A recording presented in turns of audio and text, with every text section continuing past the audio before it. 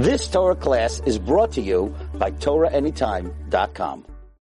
Okay, here we are. We're ready to begin on our Alaskan adventure. And everybody wants to know, what are we doing here? Which tzaddikim are buried here? Which kvarim are we visiting? This trip is not about visiting kivrei tzaddikim. First and foremost, you're going to see there are many halachos that are relevant and will come up and will become alive to you just being here in Alaska. The first is a very interesting issue regarding the international date line. You say, what does the international date line have to do with Alaska? International date line is an issue for Japan or Hawaii. So let's just sum up the famous machlokes Chazon Ish, Rabbi Chiel Michal Tukachinsky. According to Chazon Ish, international date line is exactly 90 degrees east of Yerushalayim at 125.2 east longitude that cuts through Russia, Philippines, Indonesia, and Australia. And according to the Chazon Ish, it does not have any bearing on Alaska. Alaska is completely east of the international date line. The Chazon Ish interestingly holds that even though the line dissects Australia, he has a chiddush that the east part of Australia gets schlepped to the west through a process called Gerera, that the land mass on the east is schlepped to the west. However, let's say New Zealand or Japan or Hawaii is going to be, according to the Chazon Ish, on the east side of the line. Rabbi Chiel Michal Tukachinsky interestingly holds that the international date line cuts through Alaska at exactly opposite the line that cuts through Yerushalayim. It's exactly opposite the line of Yerushalayim. And in that case, it does cut through Alaska. So Juneau would be on the east side, and the rest of the continent of Alaska, the rest of the state would be on the west side. That means when you hit the line, Sunday becomes Monday, Friday becomes Shabbos. You see, the Aleutian Islands are definitely on the west side of the date line. You definitely hit the date line before you get to Aleutian Islands.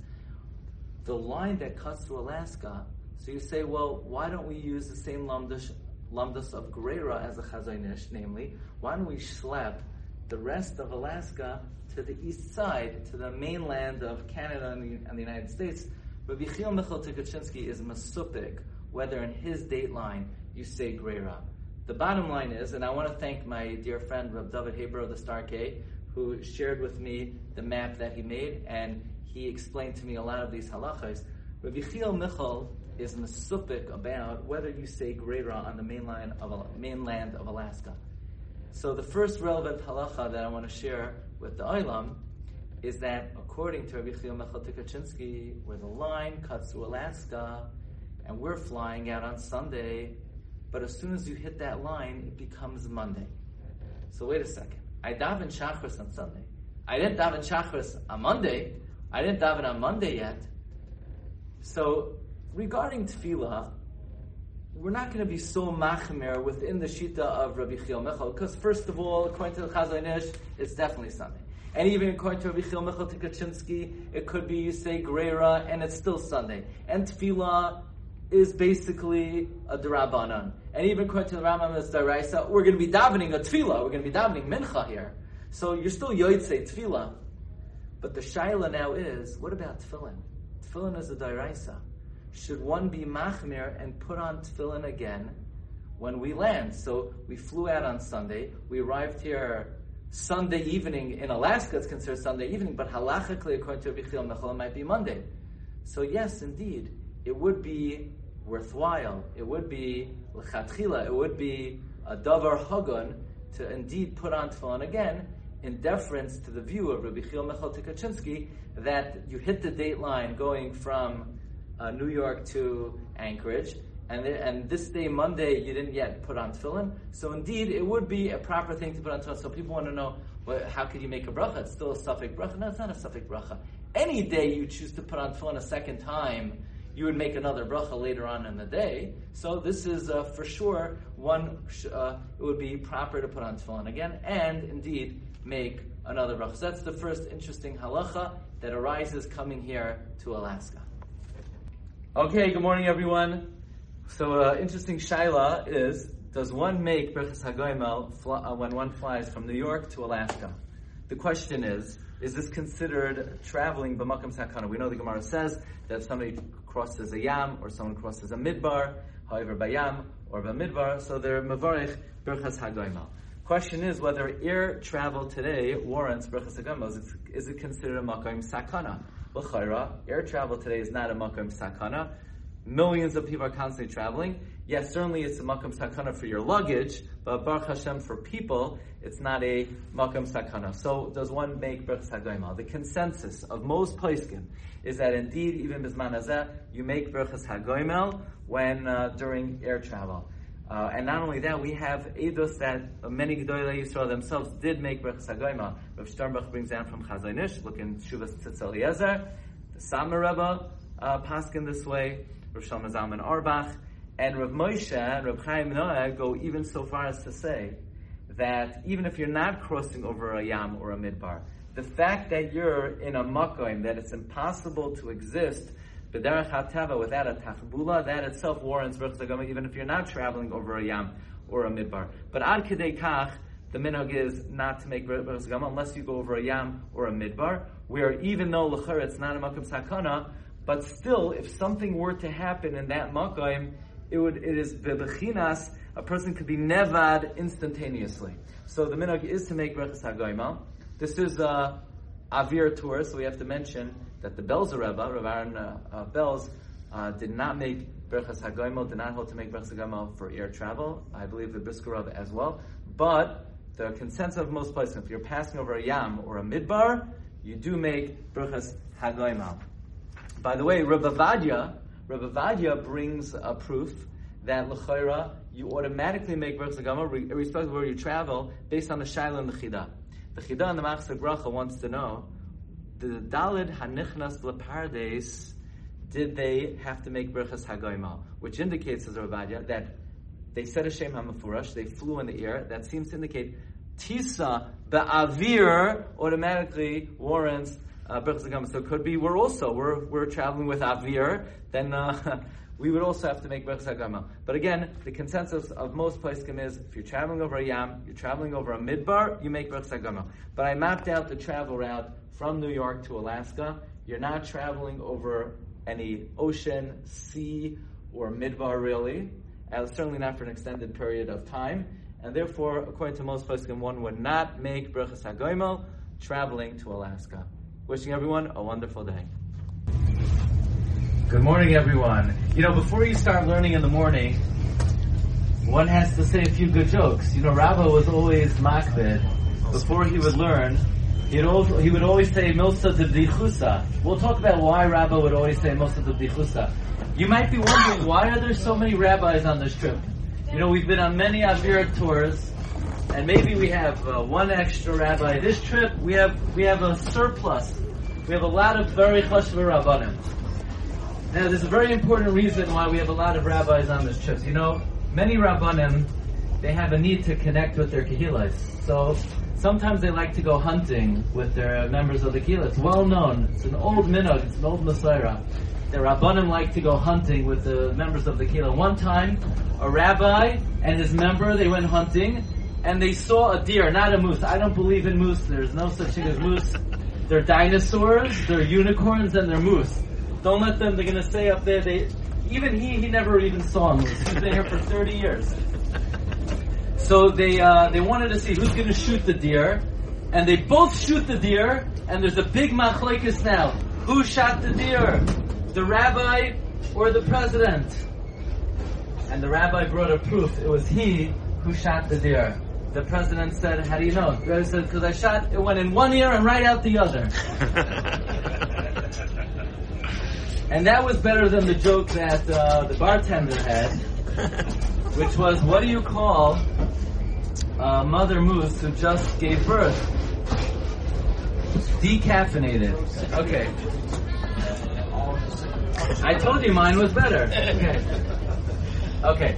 So the question is, why would Rabba always start off with a joke? We don't find Abaye would start off with a joke, or Papa would start, why Dafka Rabba? I believe that Rabba lived a very difficult life. The Gemara tells us in Moed Katan that Reb Chizda lived 92 years, Rabba only lived 40 years. Reb Chizda made many chasanas. Rabba ate at 60 sudois of avelos. And the Rishonim say dafka. Usually the number 60 is lav dafka. 60 dafka. Rabba was very poor. He couldn't even afford barley. And to top it off, the Gemara says, Kagoin Rabba the Soni Le Kula Masa de Pampadisa. So Rabba didn't have money, Rabba didn't have simcha, Rabba didn't have popularity. So in order to put himself in the proper spirit, Rabba would always start off the shir with Milsa de Bichusa. You know, it's an interesting machlekes achronim. What exactly were these Milsa de Bichusa? Rabba would start off with a knock-knock joke. Rabba would come to the shir, knock-knock, who's there? Rabba. So the achronim say chas v'shalom, the Rabba would make silly jokes. Pnei Yeshua says either he would teach Milsa de Agadata, or he would say Torah lechiduda ba'alma. But many achronim say no. Rav Moshe writes in the Divrei Moshe. From here we see that it's permitted to talk about even Divrei Rishus in order to be Poiseach the Lev v'Divrei Chachma. But did you know that in the first pasuk in this week's parsha, there's a remez? You should start off a shir with a joke.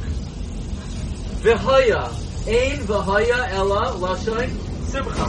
V'haya says the holy Ben Lashri. You know what the Ben Lashri is? Ben Lashri is one of the great Mekubalim of the last century. By the way, he was close with the Rav of Bulgarai. Anybody who says over Dvar Torah in the name of the Ben Lashri never had children, he personally promises you he will daven for you and bail you out of any tzara in Olam Hazeh, Olam Haba. So maybe you could say over this one because it's a shtickle joke. V'haya ein v'haya l'lashem simcha eikev Rashi Tevois koidem eisek b'Torah tishma'on. You'll be able to understand the Torah. So before you learn, you always have to make a good joke. That's why I didn't go with the joke about the decaffeinated. I went with the one about the rabbi hunting. And this way it will be Poiseach Libeinu v'Divrei Torah. But you know that not only should you start off a shir with the joke, you're supposed to end the shir with the joke. Says Rav Shlomo Kluger, Smeichem b'tseisam v'sasam b'vayam. Not only do you start off sasam b'vayam, but also Smeichem b'tseisam. So, Be'ezus Hashem, we're starting off the Divrei Simcha, and may HaKadosh Baruch Hu be mevarech us that the whole trip we should be zoicha v'haya eikev tishman koidem eisek b'Torah should be the Simcha, and all the Rabbanim should be able to get good material and show that they're taka very good hunters, and I will vouch for you that if you shoot any moose, that you are the one who was okay. Go. To be continued. Okay. We have in the background the Chugaj mountain range, and the Navi Yeshaya gives us a very important directive. The Navi Yeshaya says, "Su'u maraim einechem uru'u mi vara elah." Raise up your eyes on high and see who created these. You see, creation, the Gaon teaches, has two elements. There's Elah. Elah is matter. Elah are mountains. Elah are trees. Elah is the sky. Elah is the physical world.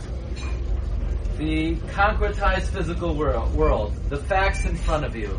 Elah. Elah. But there's another dimension to creation, and that dimension is me. Me is the secret of creation. Me is the question. So who's responsible for it? Who created all of this matter? What is the secret of the universe? Me. Me, that's the question we all have to ask. Su'u marai meinechem u'u mi bara elah. You have to put together the elah with the me. When you put together the elah with the me, Elohim, that's HaKadosh Baruch Hu. The objective of living in this world is to combine the elah with the me. Su'u marai meinechem u'u mi bara elah. Everyone sees the elah. All of mankind sees the elah. Everyone has the question, me. The objective of life is to combine the me with the elah and to see the Ribono Shel Olam. In fact, the Avudraham writes, Shema Yisrael. Shema is Rashi Tevois. Su'u maraim einechem. Ru'u mi bara elah. But the Bnei Esav cannot put together the elah with the me. So Esav sees Yaakov Avinu, he says, Mi Eilelach. You have a beautiful family. I see the Eilah. I have a question, me. But Esav cannot put two and two together. Esav could have all of the brachas of this world. He sees the Eilah. He has the question, me. But he's never able to be mitzaref. The Eilah and the me. That was the Ched HaEgel, says the Goyin. Eilah Elohecha Yisrael. You see Elohecha.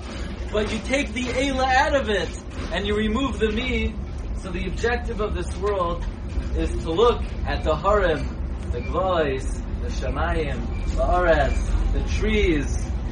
Not that there, of course I left out the moose, because there are no moose. But to see all of creation, and to recognize the Eilah, and to see the me, and to be able to put two and two together, and to recognize HaKadosh Baruch Hu. I believe that is the reason why. What? Yeah, they're going to point. Oh, you missed it. Yeah, you just missed it. Yeah. Yeah. Oh, it was back. You didn't see it? So they're going to try very hard, I know. That's the objective of living in this world. There are two ways of seeing HaKadosh Baruch Hu in this world. Of course, we know how do you see, how do you come to the Ahavtas Hashem Elokecha?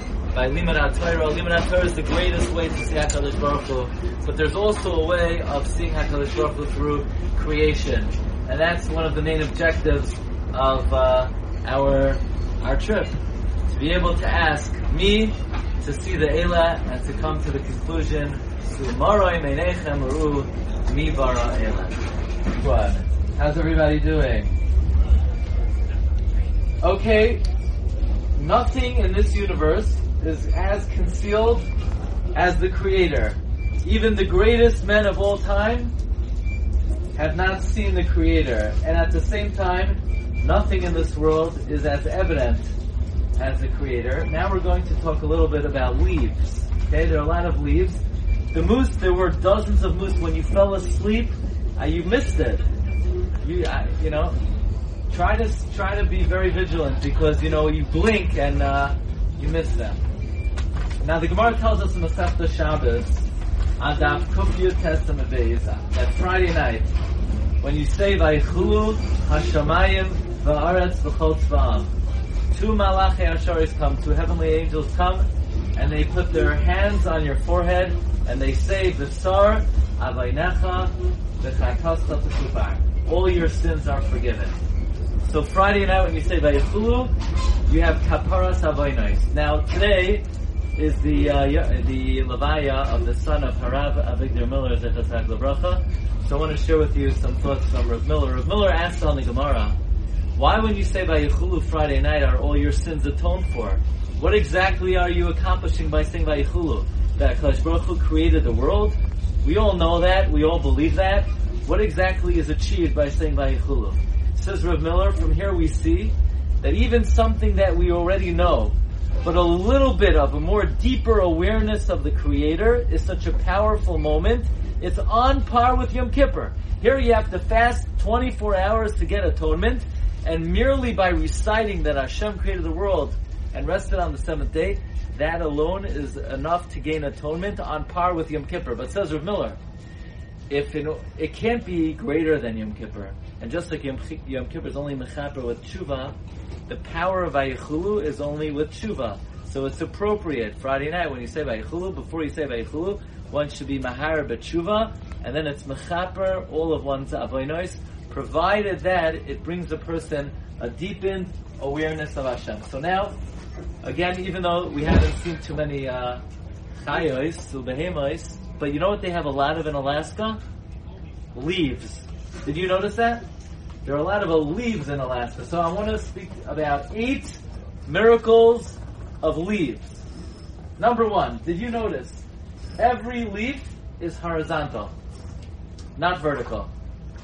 Now that's very difficult, because try holding a leaf, keeping it horizontal. It's nearly impossible. And yet the tree is able to hold on to thousands of leaves, each one in a horizontal position.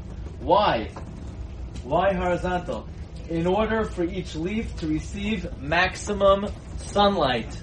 It's able, somehow, you can't hold on to the leaf horizontal. The tree can hold on to thousands of leaves horizontally in order for them to achieve maximum sunlight. Number two, the glossy, deep green side of the leaf is always on the top because the glossy side is exposed to the sun and it's able to utilize the direct rays of the sun for chlorophyll. So that's another miracle of the leaves. Number three, now this is the summer months. Summer months, the trees are full of leaves. Why? Maximum shade. It's very sunny, protects people, animals from the sun. In the winter, we want to maximize as much sunlight as we could get. So the trees, they know it's cold outside. Let's drop the leaves in order that people could experience as much sunlight as possible. Now, every leaf has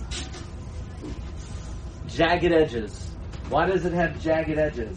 In order to give greater circumference, like a shoreline, because the circumference is what facilitates inhaling of carbon dioxide. So the jagged edges of the leaf really multiplies its ability to take in the carbon dioxide. Every leaf is crisscrossed with veins. What are the veins for? It's like a network of veins that transports water, materials throughout the leaf, and at the same time, it's a supporting frame. The leaf is a very lightweight fabric. Now, the leaves are paper thin. Actually, if you spread out all the leaves of one tree, it could cover acres of area. In order to, the Creator uses as little material as possible to create as much surface as possible.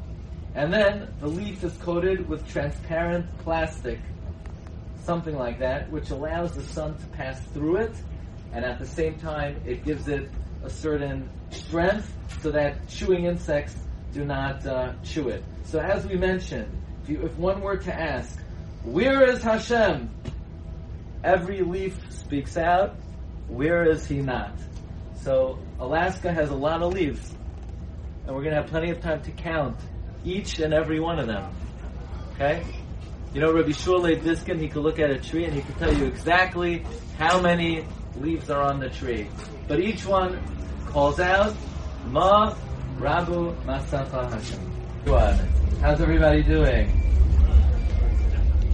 Okay, nothing in this universe is as concealed as the Creator. Even the greatest men of all time have not seen the Creator. And at the same time, nothing in this world is as evident as the Creator. Now we're going to talk a little bit about leaves. Okay, there are a lot of leaves. The moose, there were dozens of moose. When you fell asleep, you missed it. Try to be very vigilant because, you blink and you miss them. Now the Gemara tells us in the Masechta Shabbos, Adaf Kufyut Tesem Be'ezah, that Friday night, when you say Vayichulu Hashamayim Va'aretz V'chol Tzva'am, two Malachei Hasharis come, two heavenly angels come, and they put their hands on your forehead, and they say, V'sar Avaynecha V'chaytasta T'chupar. All your sins are forgiven. So Friday night when you say Vayichulu, you have Kaparas Avaynos. Now today is the Levaya of the son of Harav Avigdor Miller, Zechus HaGlebracha. So I want to share with you some thoughts from Rav Miller. Rav Miller asked on the Gemara, why when you say Vayichulu Friday night are all your sins atoned for? What exactly are you accomplishing by saying Vayichulu? That HaKadosh Baruch Hu created the world? We all know that, we all believe that. What exactly is achieved by saying Vayichulu? Says Rav Miller, from here we see that even something that we already know, but a little bit of a more deeper awareness of the Creator is such a powerful moment.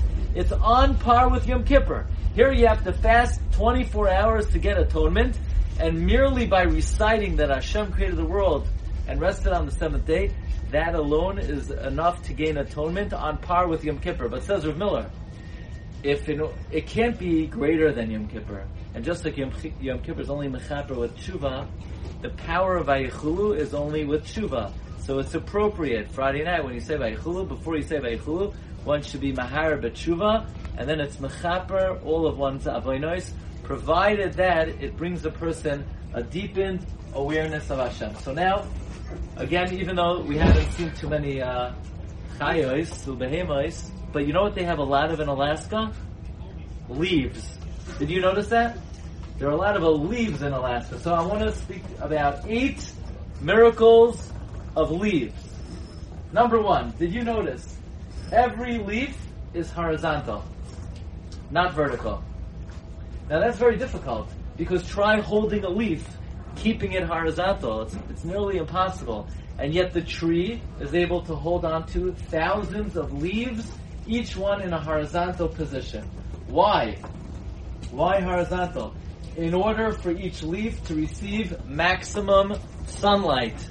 It's able somehow, you can't hold on to the leaf horizontal, the tree can hold on to thousands of leaves horizontally in order for them to achieve maximum sunlight. Number 2, the glossy, deep green side of the leaf is always on the top, because the glossy side is exposed to the sun, and it's able to utilize the direct rays of the sun for chlorophyll. So that's another miracle of the leaves.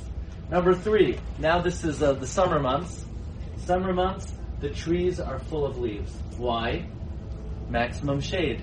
It's very sunny, protects people, animals from the sun. In the winter, we want to maximize as much sunlight as we could get. So the trees, they know it's cold outside. Let's drop the leaves in order that people could experience as much sunlight as possible. Now, every leaf has jagged edges. Why does it have jagged edges? In order to give greater circumference, like a shoreline, because the circumference is what facilitates inhaling of carbon dioxide. So the jagged edges of the leaf really multiplies its ability to take in the carbon dioxide. Every leaf is crisscrossed with veins. What are the veins for? It's like a network of veins. It transports water, materials throughout the leaf, and at the same time, it's a supporting frame. The leaf is a very lightweight fabric. Now, the leaves are paper thin. Actually, if you spread out all the leaves of one tree, it could cover acres of area. In order to, the creator uses as little material as possible to create as much surface as possible. And then the leaf is coated with transparent plastic, something like that, which allows the sun to pass through it, and at the same time it gives it a certain strength so that chewing insects do not chew it. So as we mentioned, if one were to ask, where is Hashem? Every leaf speaks out, where is he not? So Alaska has a lot of leaves, and we're going to have plenty of time to count each and every one of them. Okay? You know, Rabbi Shua Leib Diskin, he could look at a tree and he could tell you exactly how many leaves are on the tree. But each one calls out, Ma Rabu Masacha Hashem. Okay. Good afternoon, everyone. Parshas Eikev.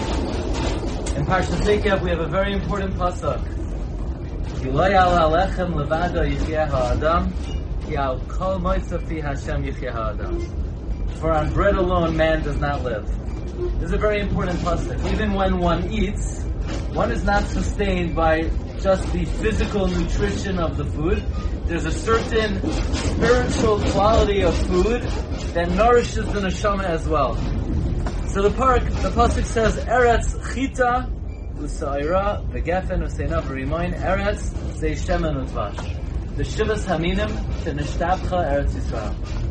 So there's a very interesting Gemara in Sukkah, Daf Hei Amud Beis, in Brachos, Mem Aleph, in Eruvin, Daf Daled.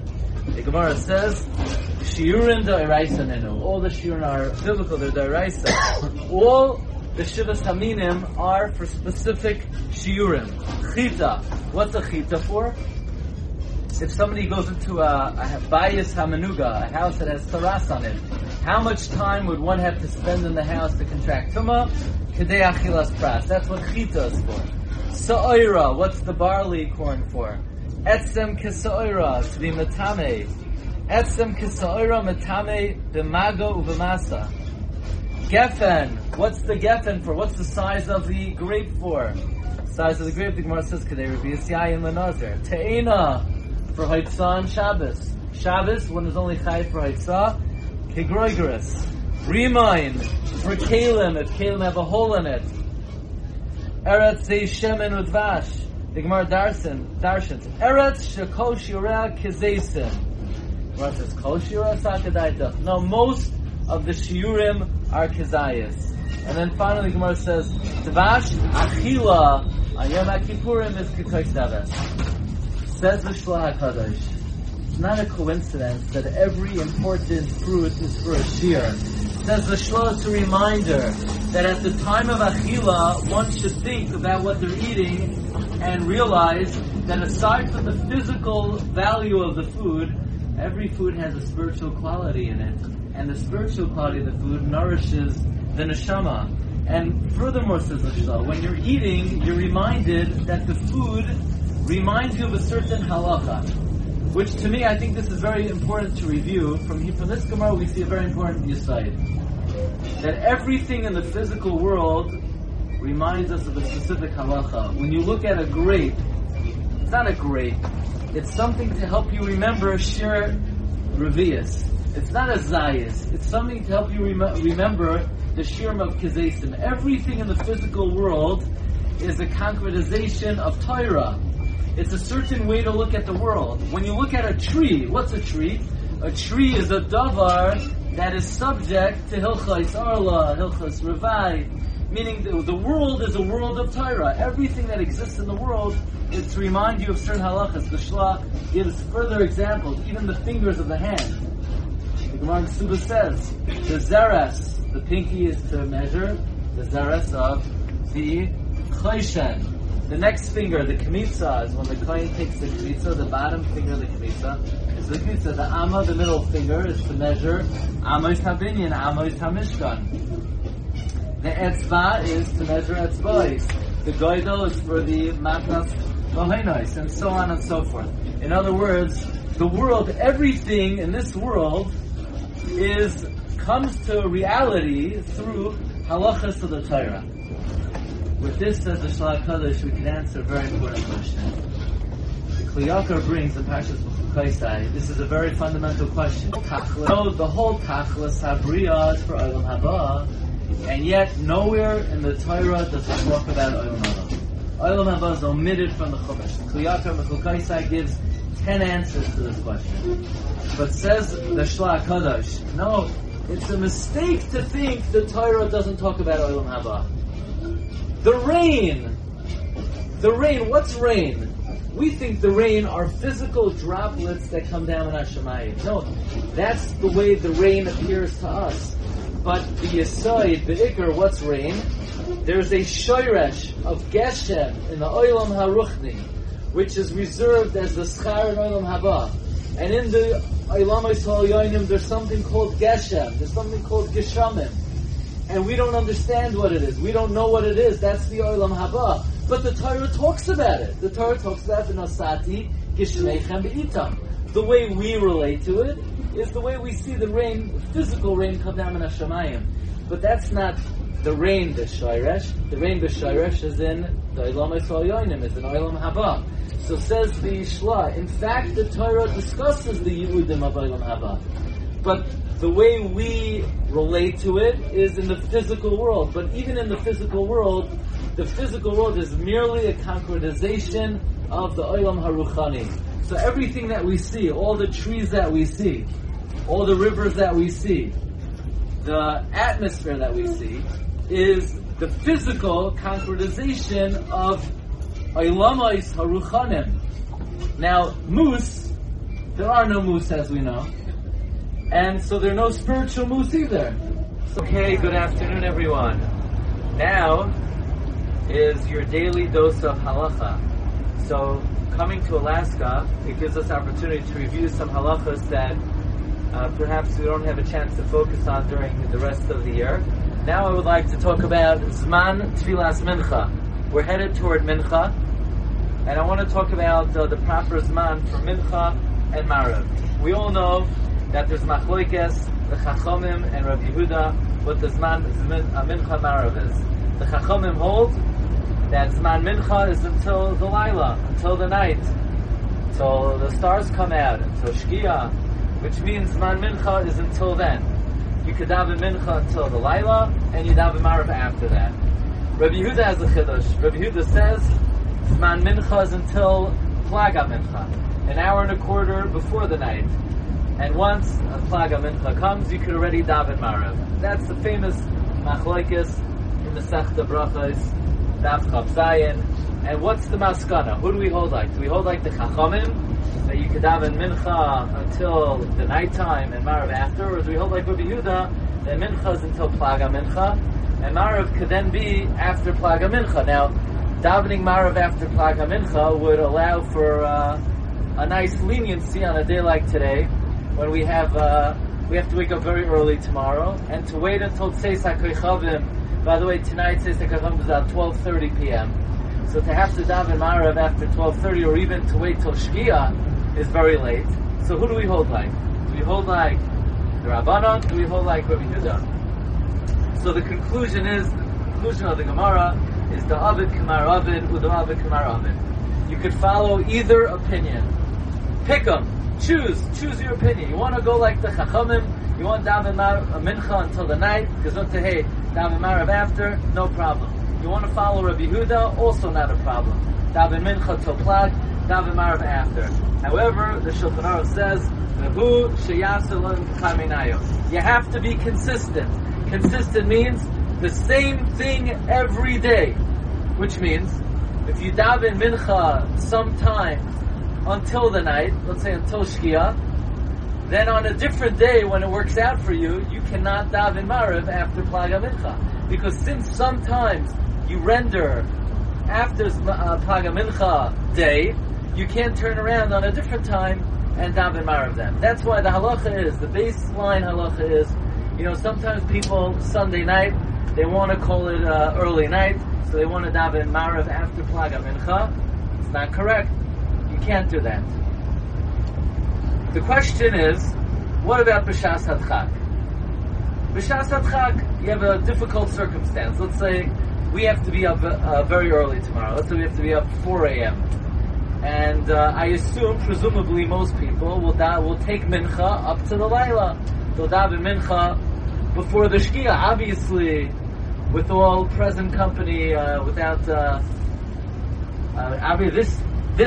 following message does not necessarily represent the view of all the Rabbanan, but it represents my view that you have to complete the Mincha before the Shkia. That's what the Mishnah Berurah says. You have to complete the Mincha before the Shkia. So let's say people usually daven Mincha before the Shkia. On a different day, you can't turn around and then daven Marav after Plaga Mincha. So could we do that today? It would seem like it is still reasonable for us to do that, even though it would not be consistent with our usual practice, because the Mechaber says B'shas HaDchak a person could daven Marav from Plaga Mincha and on. Now the Mishnah Berurah explains, provided that it's not what we call Tarti D'Sasri, which means if you're going to daven Mincha on that day after Plaga Mincha, then even B'shas HaDchak you should not daven Marav before the Laila. So B'shas HaDchak, in a difficult circumstance, you could, let's say, turn around on a day that's extremely difficult and go like Rabbi Yehuda, provided that you don't contradict yourself and do a Tarti D'Sasri. Friday night may be different. You'll ask your local Orthodox Paisek, maybe once you're Mekabel Shabbos, so you're Mashvei Laila. But that's what our Avir Tefillah routine is going to be utilizing what the Shulchan Aruch says, that B'shas HaDchak you could daven Marav after Plaga Mincha, provided that it's not Tarti D'Sasri. Now, an interesting question is, what if you don't do a Tarti D'Sasri, you're not going to have a minyan? The minyan will be lost. This is a very interesting question. The Mishnah Berurah in Siman Reish Lamed Gimel seems to say that if you daven Mincha one day after Plaga Mincha, and you don't turn around and daven Marav immediately, there might be basis to be able to keep the minyan. However, the Mishnah Brura elsewhere, in Reish Samach Zayin Simchat and Beis, and the Bir Halacha says that one should not be makel even if you're going to lose the minyan. So the bottom line is, under normal, regular circumstances, it's always best to be consistent on a daily basis. In other words, now, if a person wanted, they could daven Marav every single night after Plaga Mincha and daven Mincha before. But the usual practice is most people, they take Mincha up to the Shkia, and davening Marav after Plaga Mincha would not be viable unless it's what we call Shas Hadchak. Okay, that's your first halacha dose before supper. One more very important halacha, because we said under the circumstances you could daven Marav after the Plaga Mincha. The only thing is, it's very important to keep in mind, is that you still need to say Kriya Shema after Tzeitzak Chavim. So tonight, Kriya Shema Tzeitzak Chavim is approximately 12:30, which means you're going to go to sleep, you're going to get back to the hotel very nice and early, you're going to have a good night's sleep.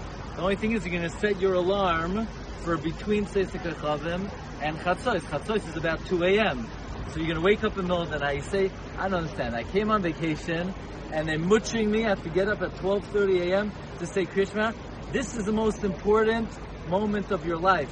The Gemara says in Shabbos, Loicharva Yerushalayim Elam Neisha Bittul Kriya Shema Shel Shachris V'Arvis, which means that saying Shema is a skula for Binyan Beis Hamikdash. Let's explain that. Why is saying Kriya Shema skula for Binyan Beis Hamikdash? You know, the Chidah brings down that if somebody misses Man Kriya Shema, they're in Cherem Min HaShamayim the whole day. Why? So Chidah explains there are 248 words in Shema, Ramach. If you don't say the Ramach, they flip it around, Cherem. I think we can explain as follows. How many kinnis are there on Tisha B'Av? Total kinnis. How many kinnis? 45. The Gematria Adam. Which means, yes, the Beis Hamikdash was destroyed, but the Iker Mikdash is the person. It means the Beis Hamikdash is destroyed, the Adam themselves is in a state of... the Adam is Nechrav. Mamela, how is a person boina himself? You say the Kriya Shema, you're boina the Ramachi Varim, you're boina the Adam, Mamela, the Beis HaMikdash comes, the Iker Mikdash is the Adam. So tonight, you're very tired, but you're gonna set an alarm, Mamish B'Simcha Atzuma, that at 12:30 a.m., you're gonna jump up, you're gonna wash your hands, you're gonna say the Kriya Shema, you're gonna be Mashlim Ramachi Varim, you're going to build the Beis HaMikdash. You say, but then we're going to lose out the next few days of being in Alaska.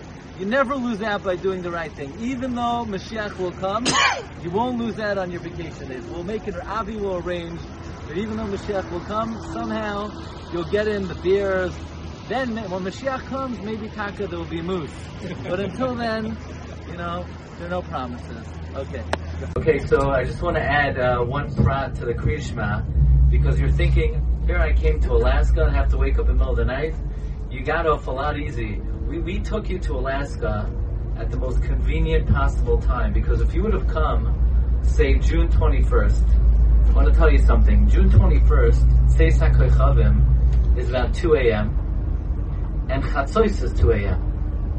Which means you would have to say Kriya Shema 3 times.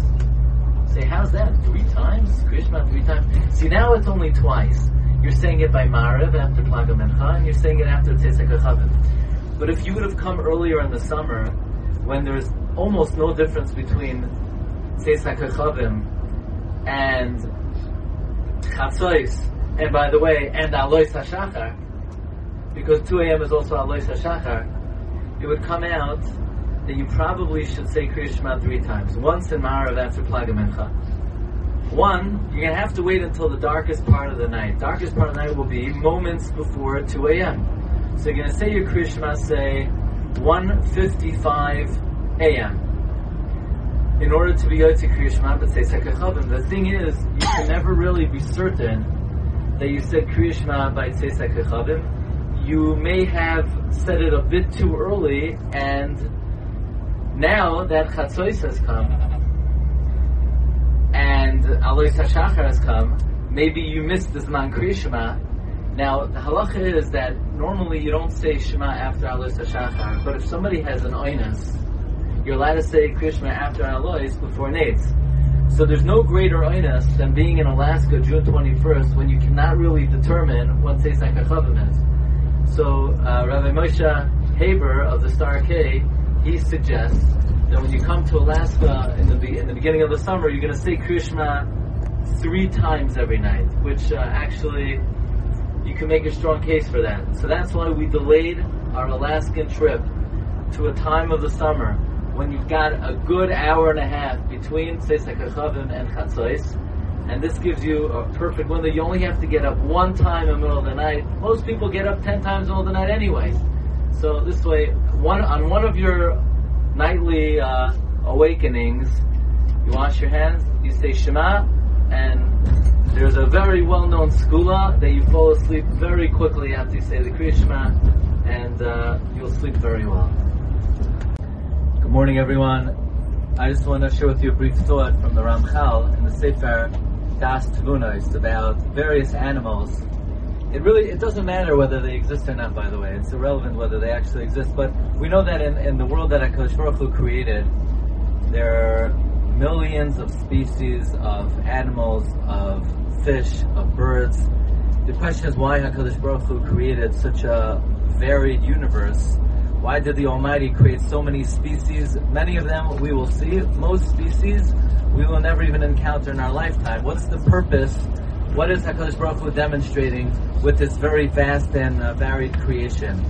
The Ramchal in the Das Tvunos offers really a magnificent idea. He says that everything in this world is a reflection of the Creator. We know that man is created in the image of Hashem. So a person is Tselem Elokim. But even without that, every single creation and creature reflects a hanhaga of HaKadosh Baruch Hu. So we know HaKadosh Baruch Hu is one, and he has no components, Chas v'Shalom, but nevertheless, the way the Rebbeinu Shem manifests to us at different times, the Rebbeinu Shem has different manifestations and different hanhagos. There's Midas Hadin, there's Midas Harachamim, there's Tiferes. There are infinite combinations of the various Midas. Each animal, plant, fish, bird reflects a hanhaga of the Creator. So we're not just looking at something HaKadosh Baruch Hu created, but you're looking at something that reflects an element of the divine, an element of HaKadosh Baruch Hu. So that's the objective, that's the purpose of the vast Bria. Well, maybe we'll speak more about, animals play a very large role in the Torah. Aside from, in many places there are main characters in the story. So in the beginning of Bereshis, you have Adam and Chava, but you have the Nachash. And then Noach, the animals also play a big role. But besides that, Chazal find, and Chazal teach us, that there are certain things that we learn from the animals. We learn from the animals. We're going to discuss soon how one could learn from animals. People have rabbeim and yeshivas. Most people, if you ask them, who'd you learn by? I learned by the ant for a few years. So the question is, how exactly is a human being supposed to learn from an animal, and what type of realistic expectation is there that we observe animals and elevate ourselves from learning from them? Okay. So many animals today. Baruch Hashem, we saw caribou, we saw Arctic squirrels, we saw doll sheep, and we even saw paintings of moose. So Baruch Hashem, it was a very successful day. Let's talk a little bit about the creation and the animal world and the entire universe. Pirkei Avos teaches us, Yehuda ben Tema Omer, Have'az kanomer, be bold like a leopard, V'kal kanesher, light like an eagle, Ratz katzvi, run like a deer, V'givar ka'ari. So imagine you have a kid, you're trying to get him up. No, it's so hard, I'm so tired, I'm so heavy. You say, pal, be light like an eagle. I mean, that's the most ridiculous thing you could possibly tell somebody. Be light like an eagle? I'm a human being, I'm not an eagle. I can't fly. What exactly is the Mishnah telling us? We should be strong like a lion? A lion is programmed to be strong. A lion has the brute strength. A lion has the physical ability. A human being is meager compared to the lion. What exactly is Pirkei Avos telling us? To emulate these animals that are programmed, that are created with unusual ability that a human being does not have. I mean, a human being can't fly. Imagine you told somebody, "What's taking so long? Get here like a supersonic jet. Fly like a jet." I'm not a jet. I don't have fuel. I don't have wingspan. I don't have an engine. I don't have that power. If you told somebody, you should really try to learn like the Vilna Gaon. I mean, is that a meaningful message? What exactly is Pirkei Avos teaching us? We have a similar idea coming up, the end of Devarim, where Moshe Rabbeinu tells Klal Yisrael, "Ha yidoisi b'chem hayom es hashamayim es haaretz." I call to witness, to testimony today, heaven and earth. Says Rashi, HaKadosh Baruch Hu tells Klal Yisrael, "Look at the heaven that I created. Did the heaven ever say, I'm going on strike? Did the sun ever say, I'm not going to shine? Did the moon ever say, I'm not going to shine? Did the heavens ever say, I'm not going to send down rain? Look at the earth. Did the earth ever say, seeds? I don't do seeds anymore. I don't do trees anymore." The heaven always sends down rain, and the sun always shines. The sun never went on strike. The sun never took it off. The sun doesn't take sick days. It doesn't take absence. It doesn't take a leave of absence. So says HaKadosh Baruch Hu, just like the sun and the moon and the stars and the earth, they work like clockwork, and they never go on strike, and they're never lazy, so to you, man, you can't take it easy. You can't take off. You can't say, well, today I'm not going to serve the Almighty. Learn from the heaven and the earth. Also, is that a meaningful message? Just like the sun shines every day, we should do our service every day. I mean, the sun doesn't have free choice. The moon, they're not Balei Bechira. They don't have Bechira Chavshis. They don't have free choice. What's Rebbeinu Shalom telling Klal Yisrael? We should be like heaven and earth. Heaven and earth are programmed. They're constant. They can't choose to do good. They can't choose to do bad. They do what they're programmed to do. Man has the capacity to choose to do what it wants. What kind of meaningful message is it? Be like the heaven and the earth. And we find many examples in Chazal, where Chazal tell us, go learn from the animal kingdom. The Gemara in Eruvin says in Daf Kuf, Rav Yochanan, if the Torah wasn't given, we would learn modesty from a cat. We would learn about not taking other people's property from an ant. An ant puts in a lot of work to gather produce, but it will not touch anything another ant collected for itself. We would have learned modesty from a dove. We would have learned derech eretz from a chicken. Really? Why would we learn anything from any of these animals? This is the way God programmed them. That's their nature. That's how they have no ability to act in any other way. The cat has no ability to take care of its functions in a brazen way. Why would we learn anything from any animal? So I'd like to share with you really a mind-boggling idea, a very empowering idea, a life-changing idea. There's one of the most difficult psukim in the Chumash. There's the creation of man, where the Rebbeinu Shalom says, Nasa Adam, let us make man. And of course Rashi points out this is a very difficult pasuk. What do you mean, let us make man? Who's the us? It almost sounds like there's more than one creator. Rashi even says Hashem is giving a place for those who want to deny the unity of God, to say maybe there's more than one power up there. But the Zohar HaKadosh offers an astounding explanation on the words Na'asa Adam. It says the Zohar HaKadosh that Hashem first created heaven and earth, and then Hashem created the sky, and then Hashem gathers all the water into the oceans, and then the plants sprout, and the trees sprout, and then the fish are created, and then the birds, and then the animals. Whereupon God turns to all of creation. He turns to heaven. He turns to earth. He turns to the fish. He turns to the birds. he turns to the elephants, to the tigers, to the lion. So we're here in Squid Acre, a kennel. And you know, the Gemara says, Avi, the Gemara says in Psachim, Daf Kuf Yud Gimel, don't live in a city that doesn't have dogs, because, you know, the dogs keep away the Ganovim. So the Michtav Sofer, the grandson of Chassam Sofer, once asked, what's the inyan that we steal the Afikoim in the night of the Seder? What's the basis for that? So at first Chassam Sofer didn't say what the basis for Chassam Sofer is, but after the Seder, Chassam Sofer said, you know, the Gemara says you're not allowed to live in a city that doesn't have dogs because there are a lot of Ganovim.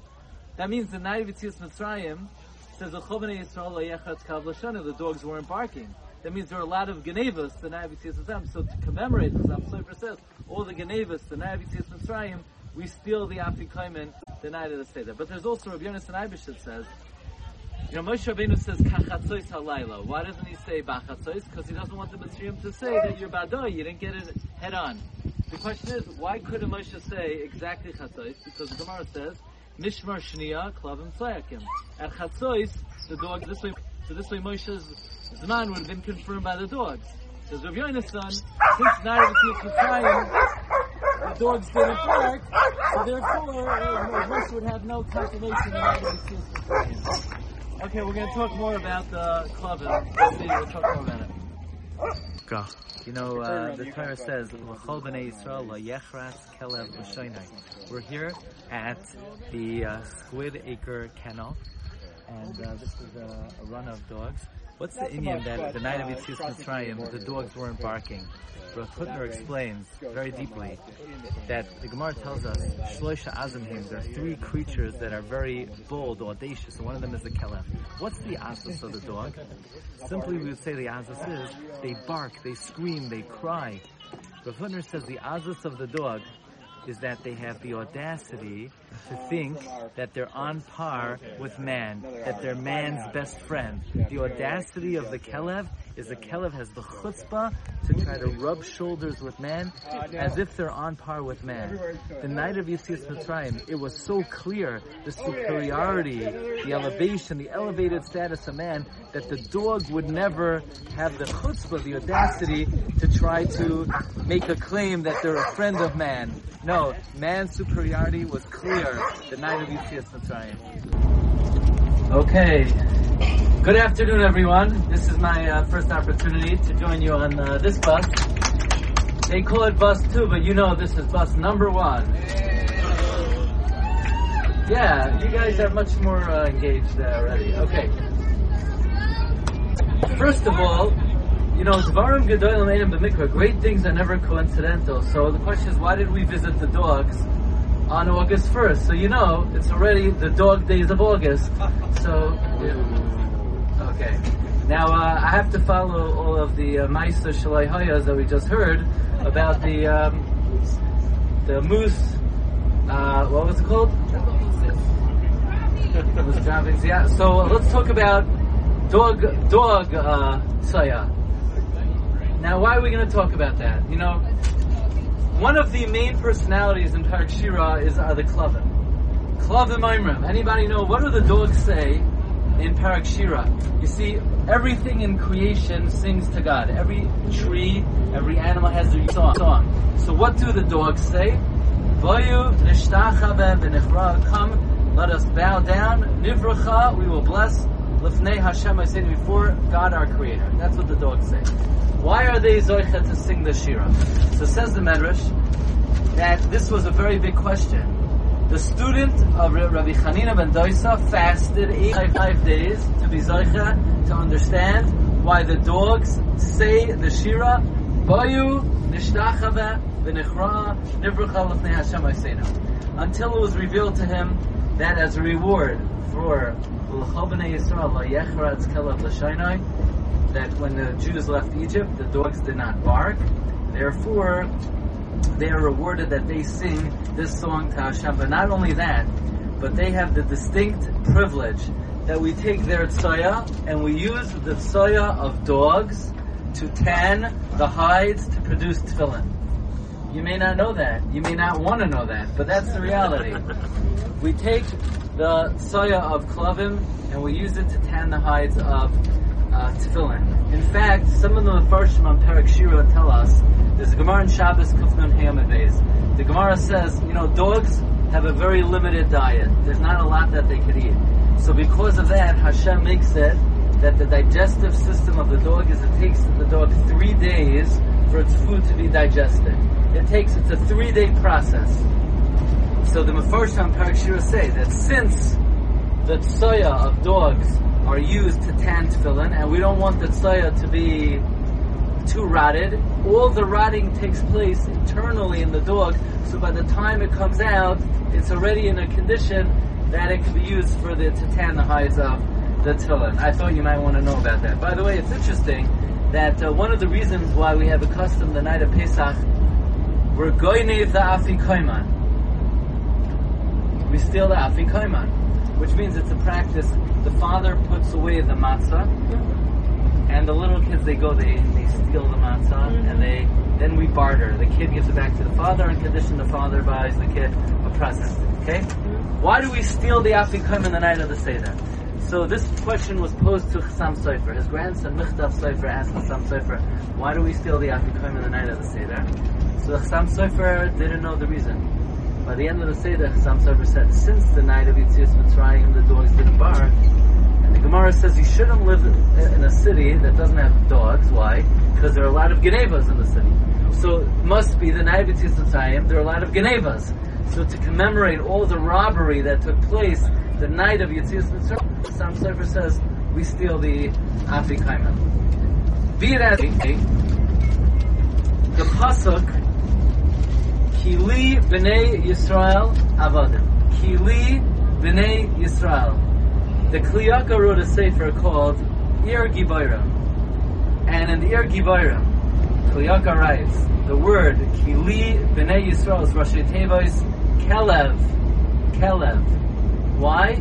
Because just like the dog is an ani, it doesn't have a lot of food to eat, Yoeh ani Yusel Yisrael. Poverty is a good thing for a Jew. It's good for their character, not to have to be so indulgent. In fact, the davar zeh ani omer be'ivrit she lo yirau kol ha'olam l'shmaya davar zeh achshav v'lama ha'akum korim liYehudim klavim. Okay, ha'akum korim liYehudim klavim. Lama she kili b'nei Yisrael is Rashi Teivos kelev v'gam banim atem l'Hashem Elokeichem. Banim begamatria klavim. So ha'akum einum yodim lama anachnu klavim. V'ha'emes hu sheklavim hu gematria banim. Okay. You like that? Okay. I'll end off with one more interesting thing. The question is, why is it a chidush that the night of Yetzias Mitzrayim the dogs weren't barking? Right? It says l'chol b'nei Yisrael. What's the chidush that they weren't barking? Number one, normally when dogs see a carcass, a nevela, they bark. The night of Yetzias Mitzrayim, the b'chayrim were dropping. B'chayrim dropping, right? So even though there were b'chayrim dropping the night of Mitzrayim, the dogs weren't barking. Plus, when a dog sees someone walking at night, he barks. So we're leaving at night, the dog didn't bark. Plus, the Gemara says in Bava Kama, when the dogs bark, it's a siman that the Malach HaMavos is in town. That night, the Malach HaMavos was in town, but still the dogs weren't barking. So it's a big chidush that the dogs weren't barking the night of Yetzias Mitzrayim. But I'm going to end off with one idea. It's very interesting.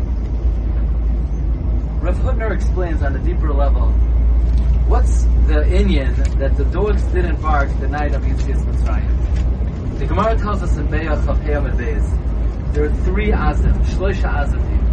Who are they? The Yisrael b'umais, Kelev b'chayos, Tarnagol b'oifais. What's the azus of a dog? What would you say the azus of a dog is? We would say the azus of a dog is, it's very brazen. Here, you're innocently walking down the street, and he just comes and he barks and he shouts and he attacks. That's the brazenness of the dog. Rav Hutner says, no, it's much deeper than that. The brazenness of the dog is that there's only one animal that has the audacity to make the claim that they're man's best friend. a cow would never come up to you, start rubbing shoulders with you, start, making believe he's on par with you, he's your friend. The cow knows he's a cow, you're a man. You're not going to find a goat. No, even a mythical moose, even in the books that talk about a concept of a moose, they'll never portray that a moose comes and rubs shoulders with man. But a dog makes the claim, he's loyal, he's man's best friend, you could count on him. That's audacious, that's chutzpah. That a dog is similar to man, that's the greatest audacity in the world. The night of Yetzias Mitzrayim, it was so clear, the superiority of Adam, the superiority of Yisrael. The dog didn't have the audacity to rub shoulders and say, yeah, I'm on par with man. It was finally clear for the first time in history, the superiority of man over animal. And that's L'chol B'nai Yisrael, La'yechratz Kalev L'Shainai. Okay, more to come. Start again, okay. Go. This is not your first Tu B'Av in your lifetime, but this is the most important Tu B'Av you ever had. Because, first of all, great things are never coincidental. Why is there firewood by our minyan on Tu B'Av? You think just coincidence?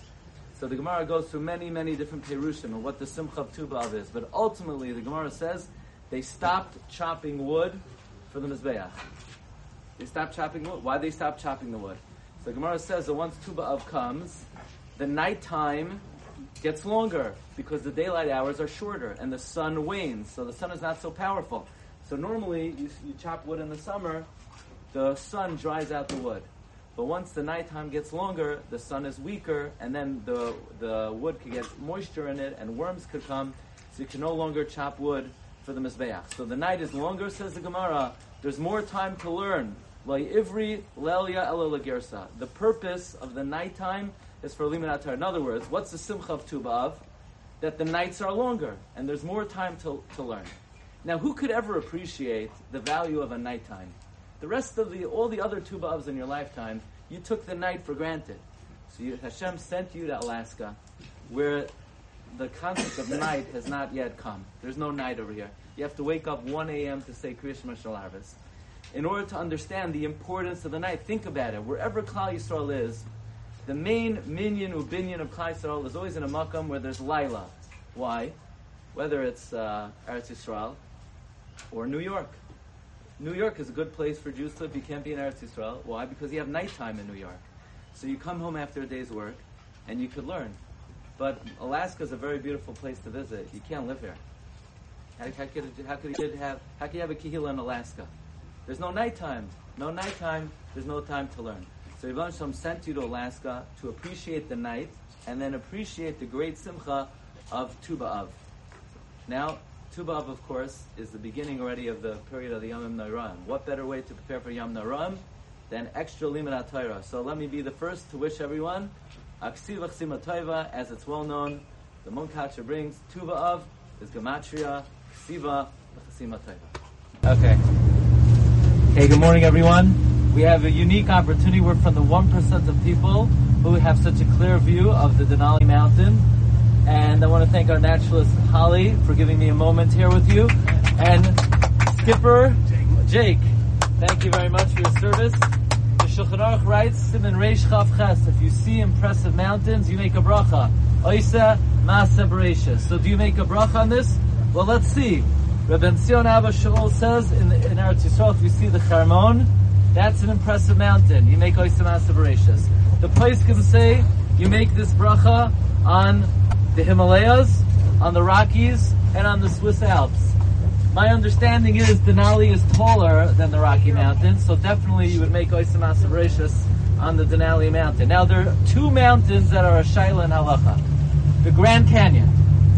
Because according to scientists, the Grand Canyon was not around when the world was created. It took thousands and thousands of years to be carved out. But according to our belief, the whole world was created ex nihilo, so the Grand Canyon was created instantaneously.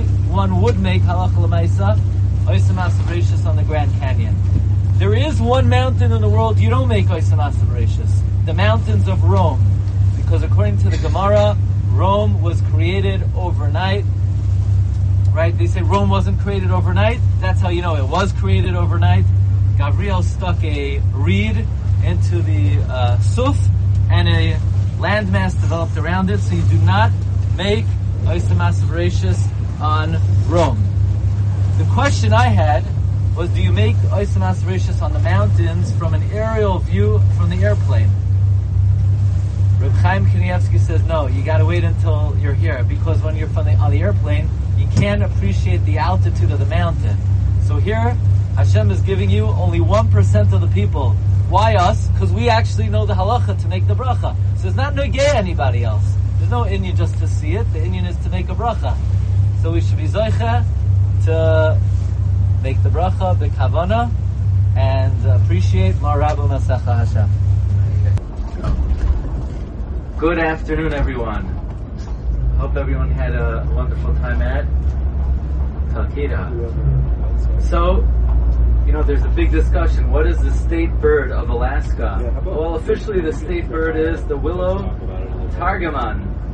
However, we've come to learn the state bird of Alaska is the mosquito. And there's a question, why does Alaska have so many mosquitoes? Well, firstly, it has mild temperatures, a lot of precipitation, marshland, lakes, and here's the real reason. Because of the permafrost, the water can never drain, so everything is basically marsh. So, in light of being in the land of the mosquito, let's talk about a very interesting halacha. Are you allowed to kill mosquitoes on Yom Tif that are bothering you? You're out in the sukkah, and there's a mosquito, nasty mosquito. He wants your blood, he's going for the jugular. Are you allowed to kill a mosquito on Yom Tif? Now on Shabbos, obviously you can't kill the mosquito. What malacha is it? The tilas neshama is shchita. But what about on Yom Tif? Should we say mitoich shehutra shchita l'tzorech hutra nami shaloi l'tzorech? Mishnah Berurah writes in Siman Tav Kuf Yud Ches that the same way we say mitoich shehutra hoitza l'tzorech hutra nami shaloi l'tzorech, mitoich applies to cooking, to baking, and to shchita as well. So is one allowed to kill a mosquito on Yom Tif? Says Rav Ruderman, it is permitted to kill a mosquito on Yom Tif, and that is how Rav Shmuel Kamenetsky paskins, that it is permitted to kill a mosquito on Yom Tif. But what's interesting is Rav Yaakov Kamenetsky said, not so fast. Rav Yaakov writes, it's printed in the Yemes Yaakov and Shulchan Aruch, Siman Tav Kuf Yud Ches, even though there's a svara to say mitoich, and you should be allowed to kill a bee, gnat, a mosquito. Rav Yaakov says, Lamaisa Tzorachian. Rav Shlomo Zalman says, no. Rav Shlomo Zalman says you cannot kill a mosquito on Yom Tif. First of all, he says the whole mitoich would be debatable. Because whenever you're using mitoich, it's just like something is permitted for a need of food, something would be permitted for any need. But says Rav Shlomo Zalman, there's no positive need to kill the mosquito.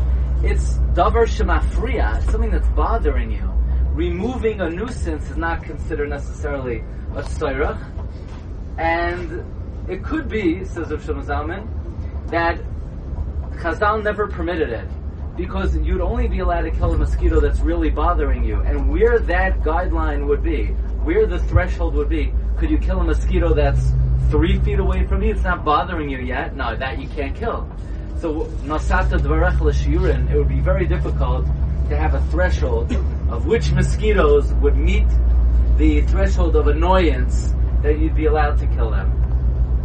So, I just want to point out, just to conclude, what about killing mosquitoes in general? On a Tuesday, on a Wednesday? Rav Moshe writes in Igros Moshe and Even HaEzra Chelek Daled that even though halachically any human need, one is allowed to violate Tzar Baalei Chayim. In other words, any time there's a human need, one could use an animal for any purpose. Nevertheless, Rav Moshe says there's another issue over here.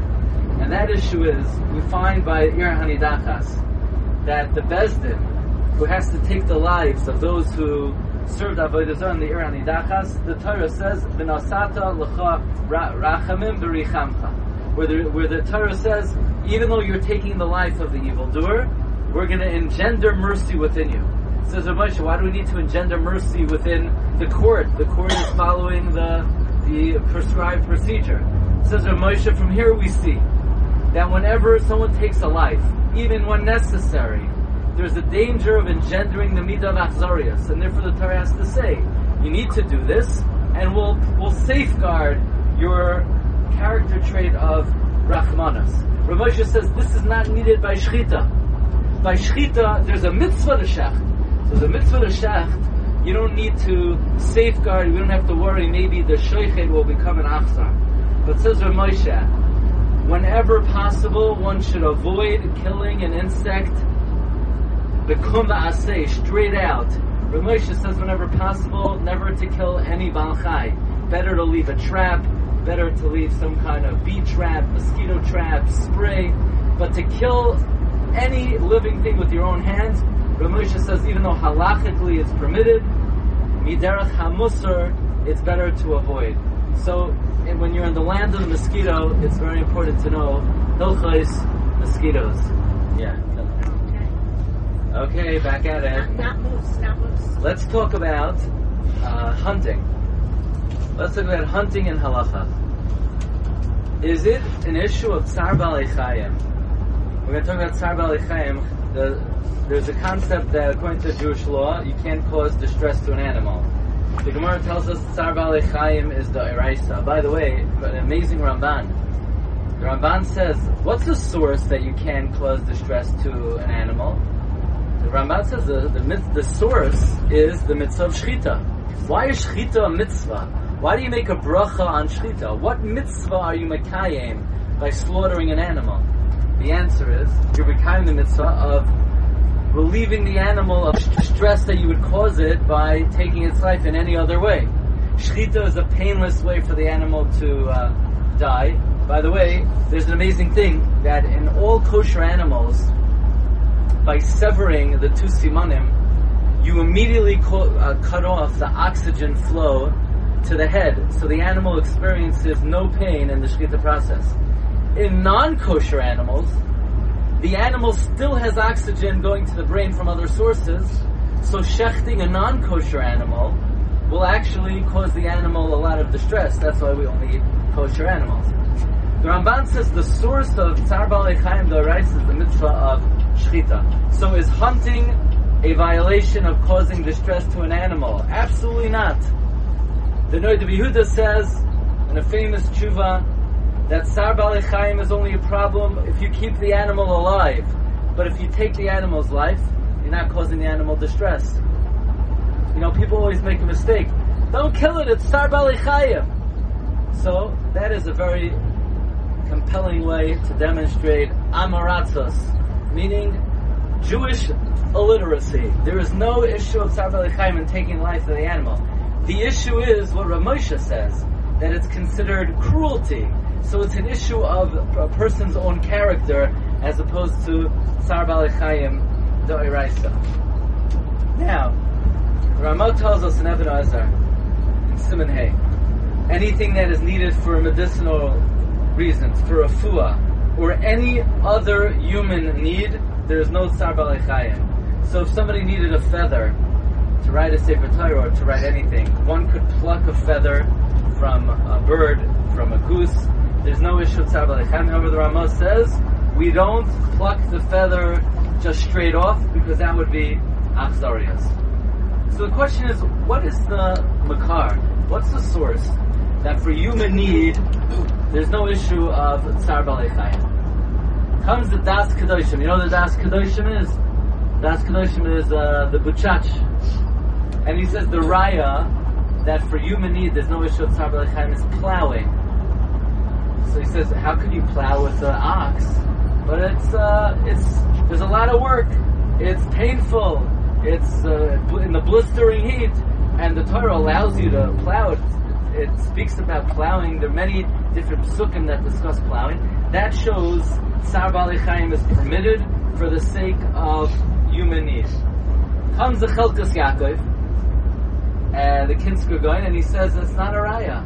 He says animals love to pull, like we saw yesterday at the kennel. Animals enjoy pulling. They're trained to pull. So what's the Das Kedoshim's raya that Tzar Baalei Chayim is permitted for human need for the fact that you're allowed to plow? Animals are trained, they're groomed, they enjoy pulling.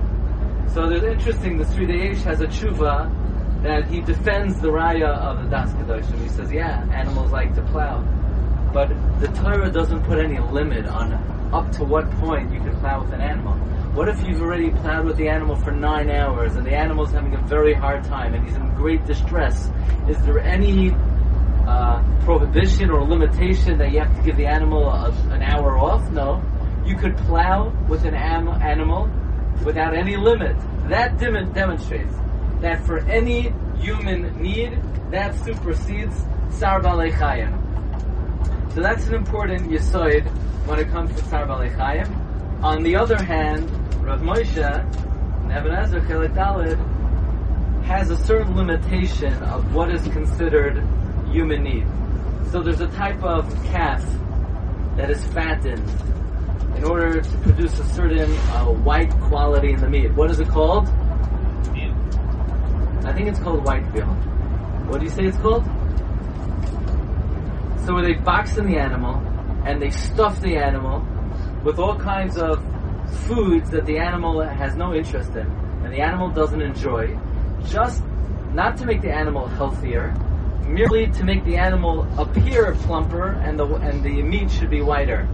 And Rav Moshe says it is asur, even though the person stands to gain from it, because for the sole intention is a arbitrary benefit, where people are convinced that this meat is more delicious, it's not more delicious. Says Rav Moshe, most of the animals that are fat in this way are treifos, and even if the animal is not a treifa in the lung, it's a treifa in the intestine, and a very small percentage of them are healthy.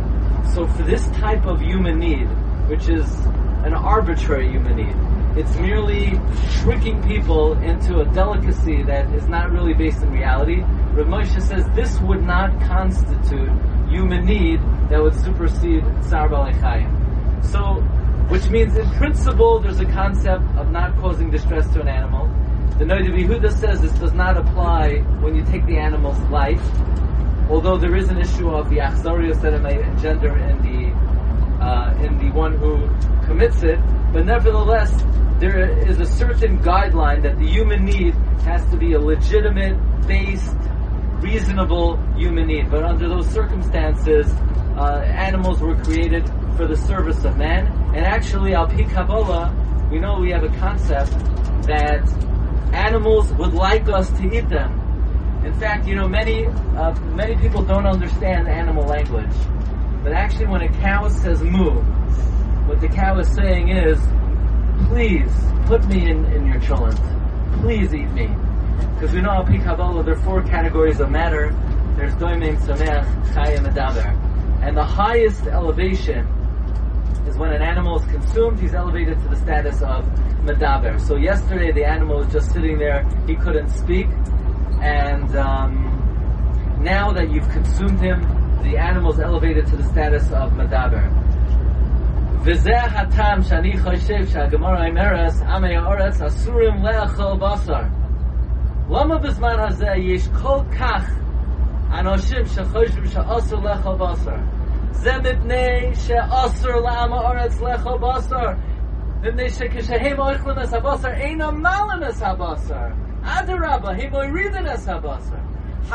The cow is on a higher madriga than they were, so taka they should not be eating the meat.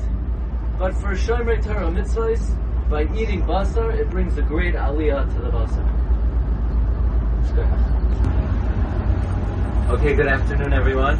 We're headed to the Wildlife Conservatory, so I would like to continue the theme we've been speaking about regarding Tzar Baalei Chayim, and more specifically, animal rights. And I just want to put into perspective, perhaps from a Torah perspective, what the view of animal rights is and the grave danger of overemphasizing animal rights.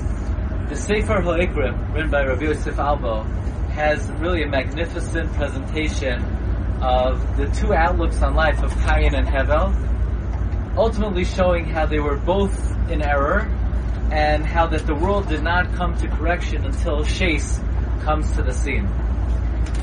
In the opinion of the Sefer HaIkrim, one of the great Rishonim, Rabbi Yosef Albo, he brings that what's the reason Cain brought a carbon from Mipri Ha'adama?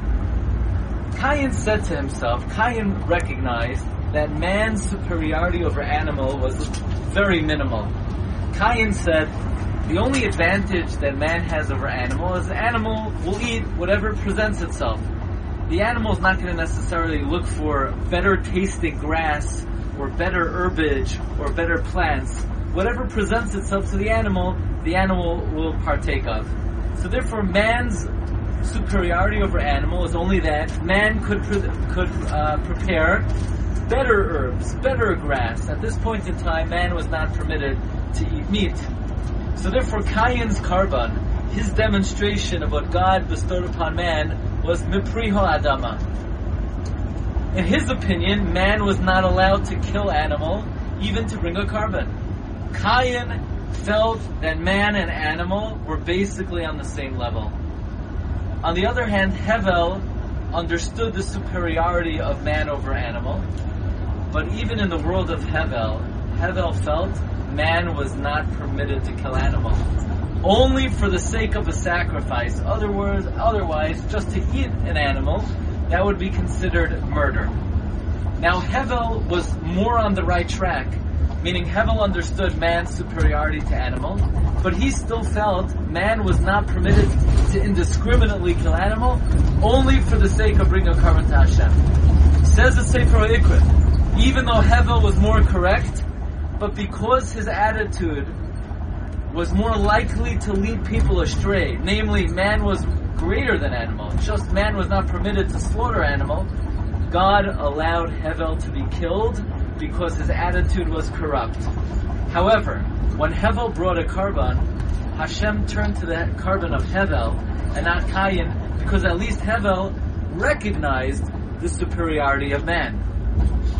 What happened? Cain makes the following corrupt calculation. Cain sees Hevel brings the carbon, he slaughters an animal, so Cain says, wow, murder must be permitted. If Hevel brings the carbon and he kills an animal and God accepted it, it never occurred to Cain, well, maybe man is superior to animal. All Cain sees is Hevel killing an animal and God accepts it, so it must be murder is permitted. So Cain said, if Hevel can kill an animal, I'm allowed to kill Hevel. And that is why Cain became a murderer. In other words, says the Sefer HaIkrim, animal right and murder are the same.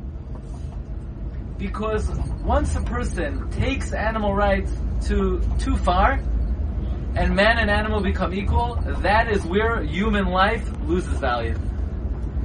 And it's interesting, says the Sefer HaIkrim, when God comes to Cain and he says, why did you kill your brother? All Cain took from that is not man is superior to animal. He took from that, murder is prohibited. And I can't kill man, and I can't kill animal. He never got the message that man is superior to animal. Not until Shais is born, says the Sefer HaIkrim, does the pasuk say, Vayoyled b'demusai ketsalmoi. Only by the birth of Shais does it say man is created in the image of God. Because until Shais, people never recognize the superiority of man. What is the superiority of man? And that man is created in the image of Hashem. And it doesn't say when Cain was born, he was born in the image of God, because nobody recognized that. It doesn't say by Hevel that he was created in the image of Hashem. It wasn't recognized. Not until the birth of Shais. I want to share with you, I once said over the Sefer HaIkrim, many years ago, someone in our shul, I remember his name, Josh Schechter, he pointed out, look at the amazing Midah K'neged Midah. Because ultimately what happened to Cain? 7 generations later, his great-great-great-grandson, Lemech, is going hunting. And his son, and Lemech was blind, so his son said, shoot! And Lemech shoots! And Lemech mistook Cain for an animal. You see what happens? You see the Midah K'neged Midah? because Cain did not recognize the superiority of man over animal, his punishment was quid pro quo, mida keneged mida. He was mistaken for an animal, and ultimately he was killed like an animal. And the lesson, says the Sefer HaIkrim, is that while Tsar Balei Chaim is the Oraisa, it is a fundamental yesod that man is superior to animal because man was created in the image of the Creator himself. So that's the limud of the episode of Cain and Hevel. So before you go to a wildlife conservatory and you see the millions of dollars invested in it, recognize where your tzedakah money ought to go, and important as it is to keep animals safe, there are much more important things to worry about in this world. Okay, we're here in the Alaska Wildlife Conservatory with our good friend Mr. Bear, Brown Bear, and it reminds us of the Gemara in Avodah Zarah. The Gemara in Avodah Zarah says on Daf Beis, at the end of days, God will judge the various nations of the world. First, Rome. Rome is the most prestigious. And then the second nation to be judged will be Paras, Persia. And the Gemara says, how do we know Persia is second? Gemara cites the pasuk in Daniel. That's why I'm speaking about the bear, because I have a special connection to bears. The Gemara cites the pasuk in the dream, Va'aru chaya achwina, there's a second animal, and that was a bear. A bear is ranked number 2. So therefore, after Rome, Paras, Persia, is judged second. So when you see this bear, you can remember Tosfos. Because Tosfos asks, really? A bear is the second most prestigious animal? Well, we know the lion is certainly more prestigious. And what nation is compared to the lion? Bavel, Nebuchadnezzar is compared to the lion. So really, God should be judging Babylon before he judges Persia, Paras. Why does the bear come before the lion? Says Tosfos, even though the lion is the king of the jungle, the bear is greater than the lion. It's stronger and it's more devious. So that's an interesting Tosfos. So as scary as a lion is, according to Tosfos, Mr. Bear is even more frightening and more scary. So that's what we learned from the bear. Now, Persia is compared to the bear. The Gemara says about Achashverosh, she's like a bear. He's hairy like a bear. He sleeps like a bear. Throughout Shas, the ministering angel of Paras is Doiviel. Doiv Kel. That's the ministering angel of Paras. What's interesting is the Goyin brings the tradition that Paras today is Russia. The Vilna Gaon teaches Paras today is Russia. It's interesting then that Russia is also compared to the bear of Russia. As the Gemara teaches us, the bear represents Paras, and according to the Goyin, Paras today is Mother Russia. Okay, passing on these roads, we see the amazing topography and geology of this region.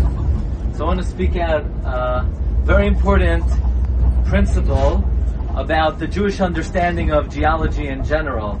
You know, if you study the science of the area of the Arctic Ocean, be it Alaska, be it Canada, be it northern Siberia, clearly the climate that exists today is different than the climate that once was. Because if you look in the permafrost, they found horses, rhinoceroses, oxen, mammoths, tigers, bison, beavers, and lions. And these are creatures that cannot exist in these climates today. So the question is, how did they get there?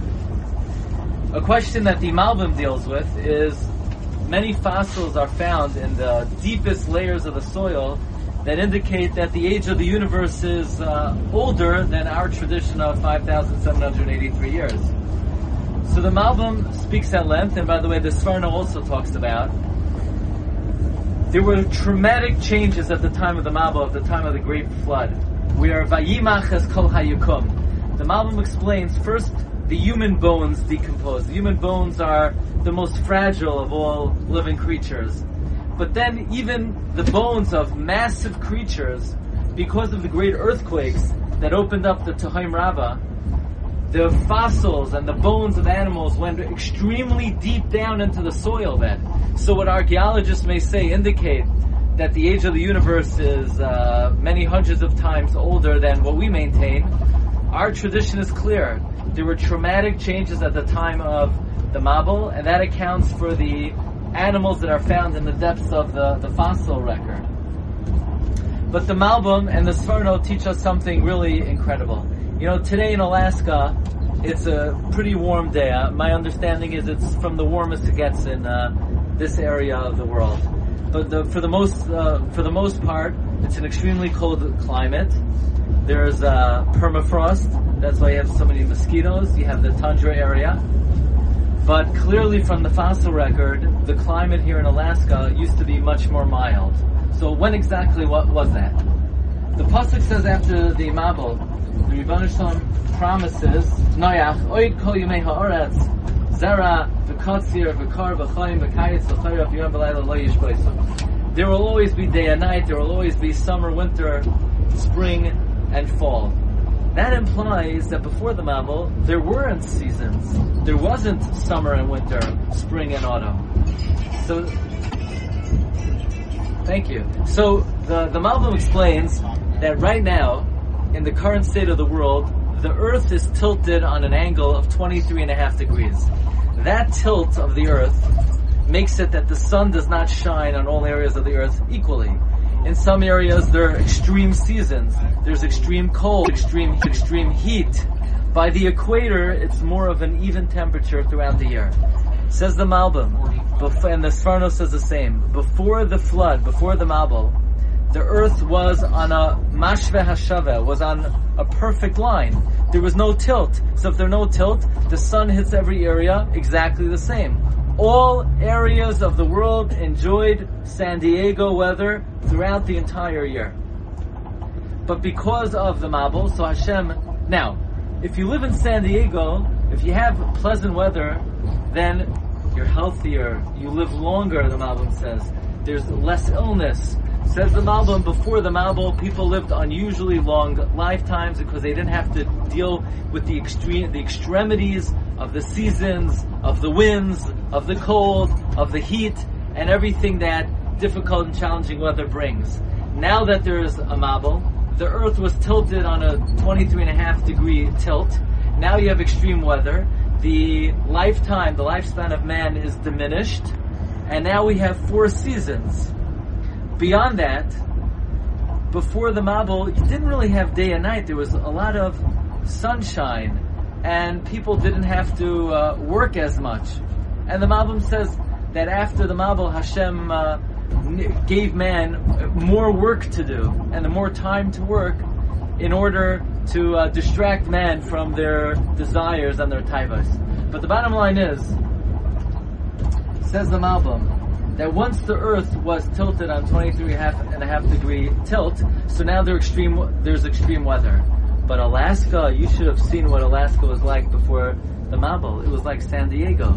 So you had lions and tigers, yes, and bears, and all the animals that are found in the permafrost all used to live here in the 49th state, which, by the way, at the time, before the Great Flood, it was not the 49th state. But at that time, you had all the animals that are found in the fossil record today. This is our true Mesorah, based on the pasuk Oy kol yemei ha'aretz zera v'katz v'chak v'kar v'chayim v'kayitz v'chayim v'yom v'layla lo yishboisu.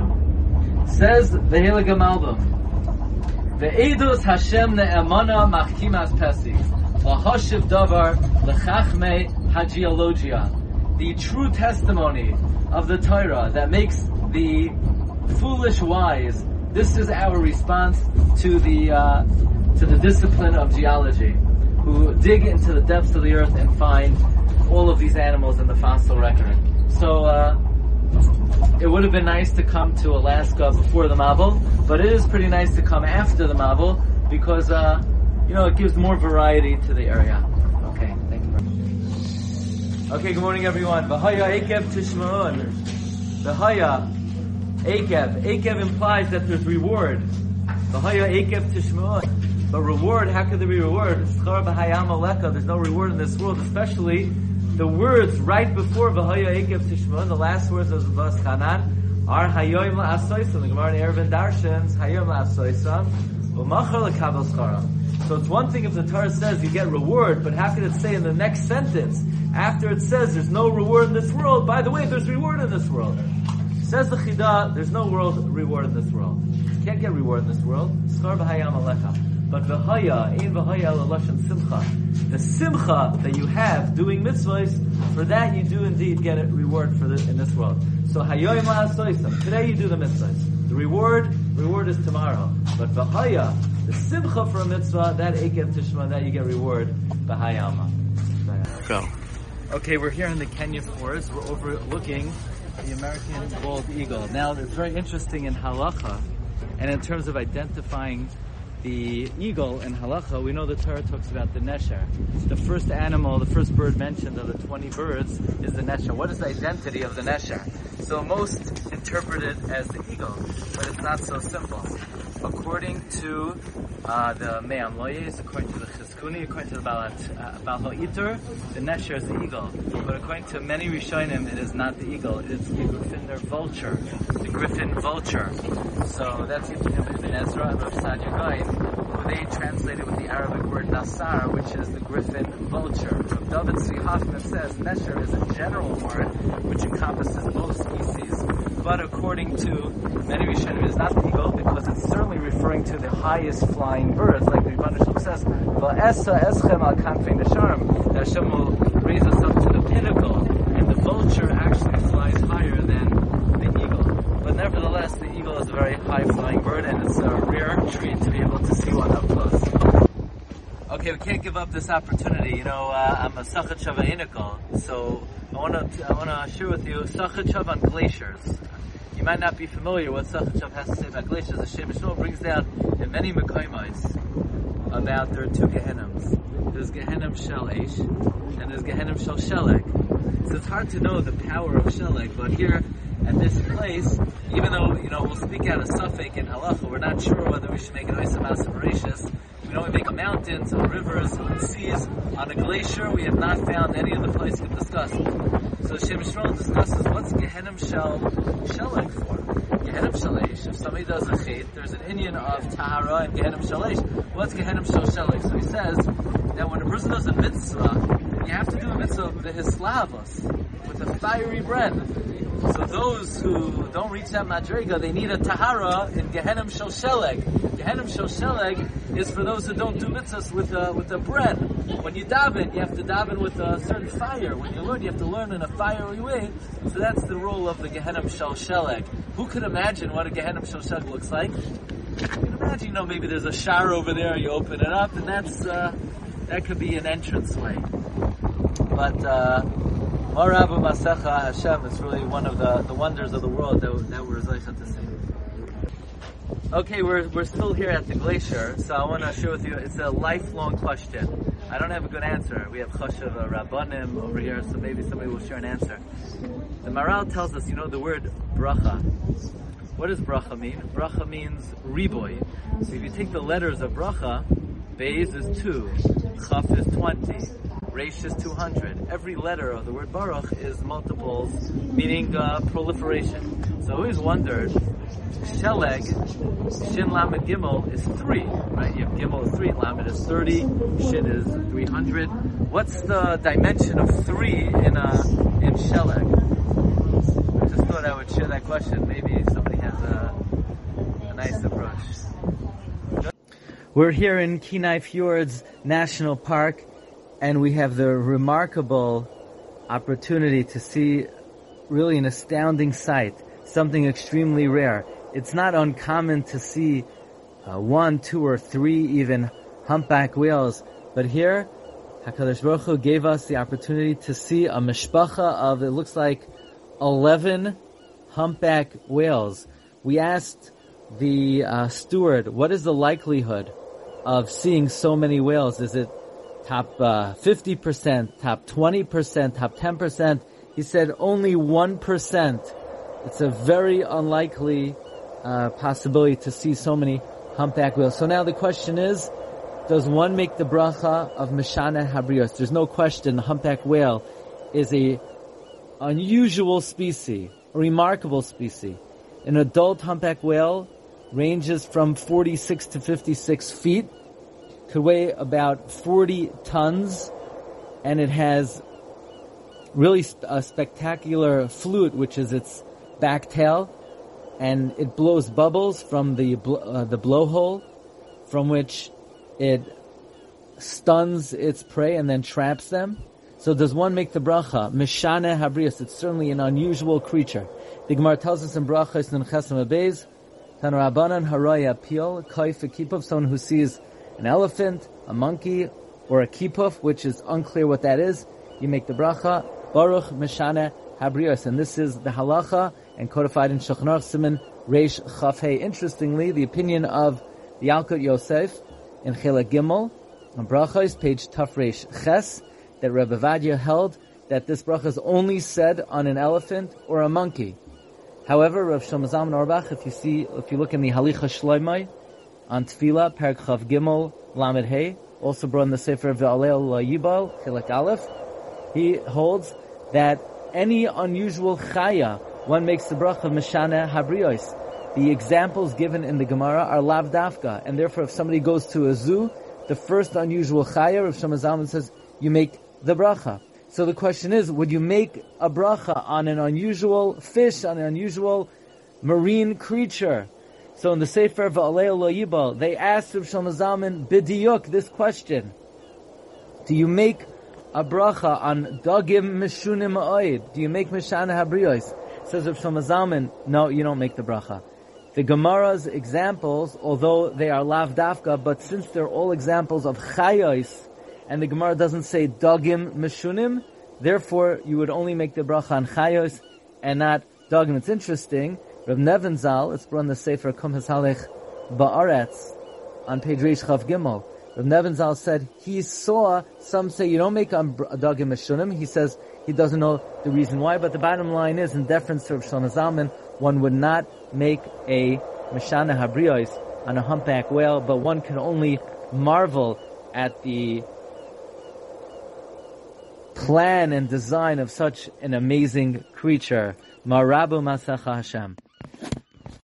What a spectacular opportunity here in the Kinei Fjords, seeing so many humpback whales up close, 11 of them. And you see literally hundreds of birds converging on the whales as they're feeding. And it reminds me of the Gemara in Rosh Hashanah on Daf Lamed Aleph Amud Aleph. The Gemara says, B'chamishi on Thursday, Shabara oifos v'dagim l'shabeach l'shmai. Hashem created birds and fish to praise His name. So we see there's a commonality between the birds and the fish. So why are these birds converging over here? Well, you see the whales are feeding, and the whales have an astounding way with which they feed. From their blowholes, these humpback whales, they blow bubbles. Now, what do these bubbles do? The bubbles stun the prey. So when you see the fluke being raised up, that means the whales are going to dive deep down. They may go 20 meters below the water, and they're going to swim up. And as they swim up, they're going to blow these bubbles from their blowholes, and the bubbles will stun the small fish in the area, and then the whales will swim up with their mouths gaping wide. But even more astounding, sometimes the whales will swim upward in a spiral, and while they're swimming upward in a spiral, they're going to be blowing bubbles, and these bubbles create a circular net, and it traps the fish, so the fish form these clusters, and then they rise up with their mouth gaping wide. So as the whales are swimming up, the birds say, why should we go and look for isolated prey? We could save our energy. We'll piggyback off of these whales, and we'll share the lunch. So they sort of share. The birds don't take anything away from the whales because they're basically eating their shirayim. So this is an example of what the Gemara says, a commonality between the birds and the fish. But also, can't help but think there's another commonality, because although we hear the birds quite clearly, they're chirping, they're singing, but the sonar here on the boat is also picking up the song of the whale. We'll stop for a moment to focus on listening to the song of the whale.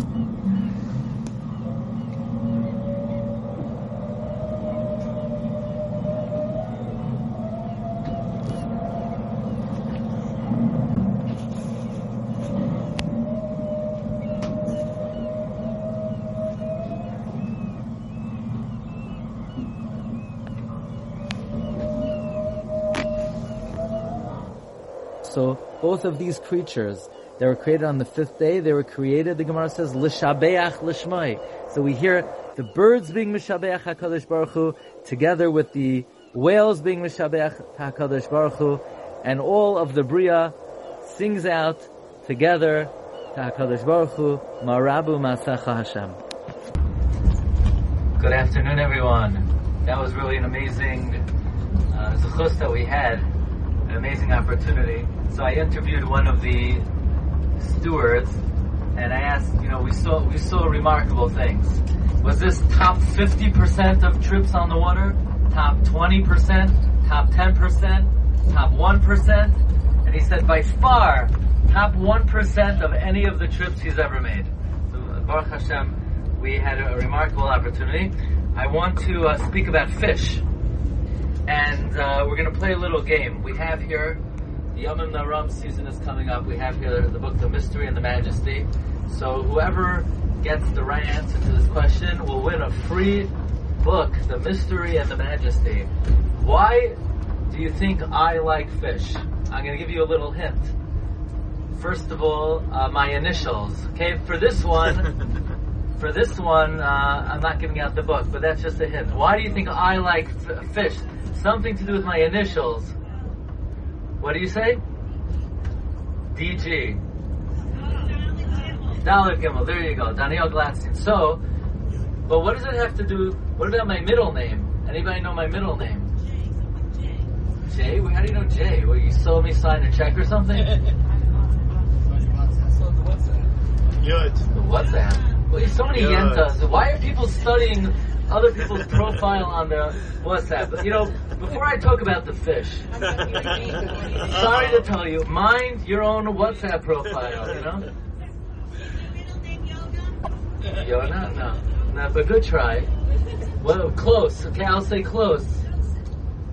Almost. No, Almost. my father, that's my father's name, and we're Ashkenazi, so that's not my name. Okay? Yaakov. Is that your father? Daniel Yaakov Gladstein. So, I'm like a fisherman, a dayag. But the question is, this is the tough one. What's my connection to Dagim? And now, it has something to do with me and my father. Sachachak. I don't know what that means. No, not mother. Born in Adar. No, close. Daniel Yaakov Gladstein ben Yosef Menachem. Dagim. I'm Dagim. Okay, that's okay. So nobody won the book. Good, because I wasn't planning on giving it to anyone anyway. No, but we'll have other opportunities to win the book. We know the Magen Avram tells us in Siman Reish Mem Beis. He brings the Sefer Tikunei Shabbos.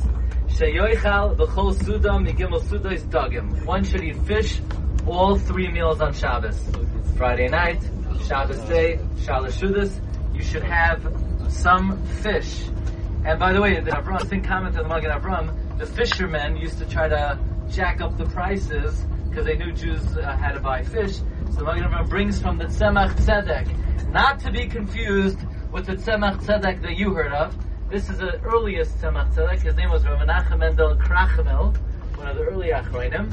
He says if the fishermen hike up the prices, then, eat meatballs or something. No, you don't have to eat fish on Shabbos. So what's the inyan of eating fish on Shabbos? I want to share with you 2 thoughts. First of all, fish are a unique creature. Fish are the only creature. They have a rosh. They have a guf. They're only missing one thing. They don't have a neck. They don't have a tzavar. They have no neck. They're a head and a guf mechubar yachad.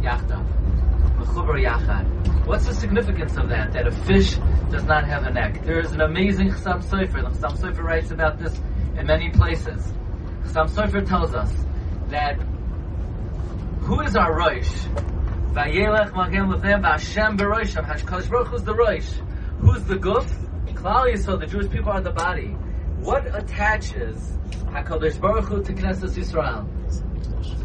The Beis HaMikdash. That's why the Beis HaMikdash is always referred to as the Tzavar. Tzavarech, Kimigdal Hashem. Kimigdal David Tzavarech. The Beis Hamikdash is always referred to as a neck. Why? Says a Chassam Sofer, says a Shem Shmuel, because through the Beis Hamikdash, all Shefa comes down to the world, and up through the Beis Hamikdash, it's the Shara Shamayim, all the tefillos go up. So the Beis Hamikdash is the pipeline, the passageway, the attachment, the point of connection between HaKadosh Baruch Hu and Knesset Yisrael. However, says the Chassam Sofer, the Beis Hamikdash was not the original plan and is not the final plan. The original plan was B'chol Makom Asher Azkir Eshemi Avoyei Lecha Uve'erachticha. The original plan is V'shachanti B'soicham. The original plan was the Rebbeinu Shalom will dwell in the Shechina on every Jew. And La'asad Lavai, in fact, the Rebbeinu Shalom will dwell on us. So ask the Chassam Sofer, so why will we need a Beis HaMikdash? He says, in fact, we won't need a Beis HaMikdash. We'll only need a Beis HaMikdash to bring karbanos. But the Shechina will rest on every Jew. Says the Chassam Sofer, what do we refer to as the time of the future, where we won't need a Beis HaMikdash as a place to house the Shechina? That is called Dag. Dag represents the Achros Hayomim, when we won't need a Tzavar, when we won't need a point of connection to attach HaKadosh Baruch Hu to Knesset Yisrael. By the way, just parenthetically, we saw many fish in the sea.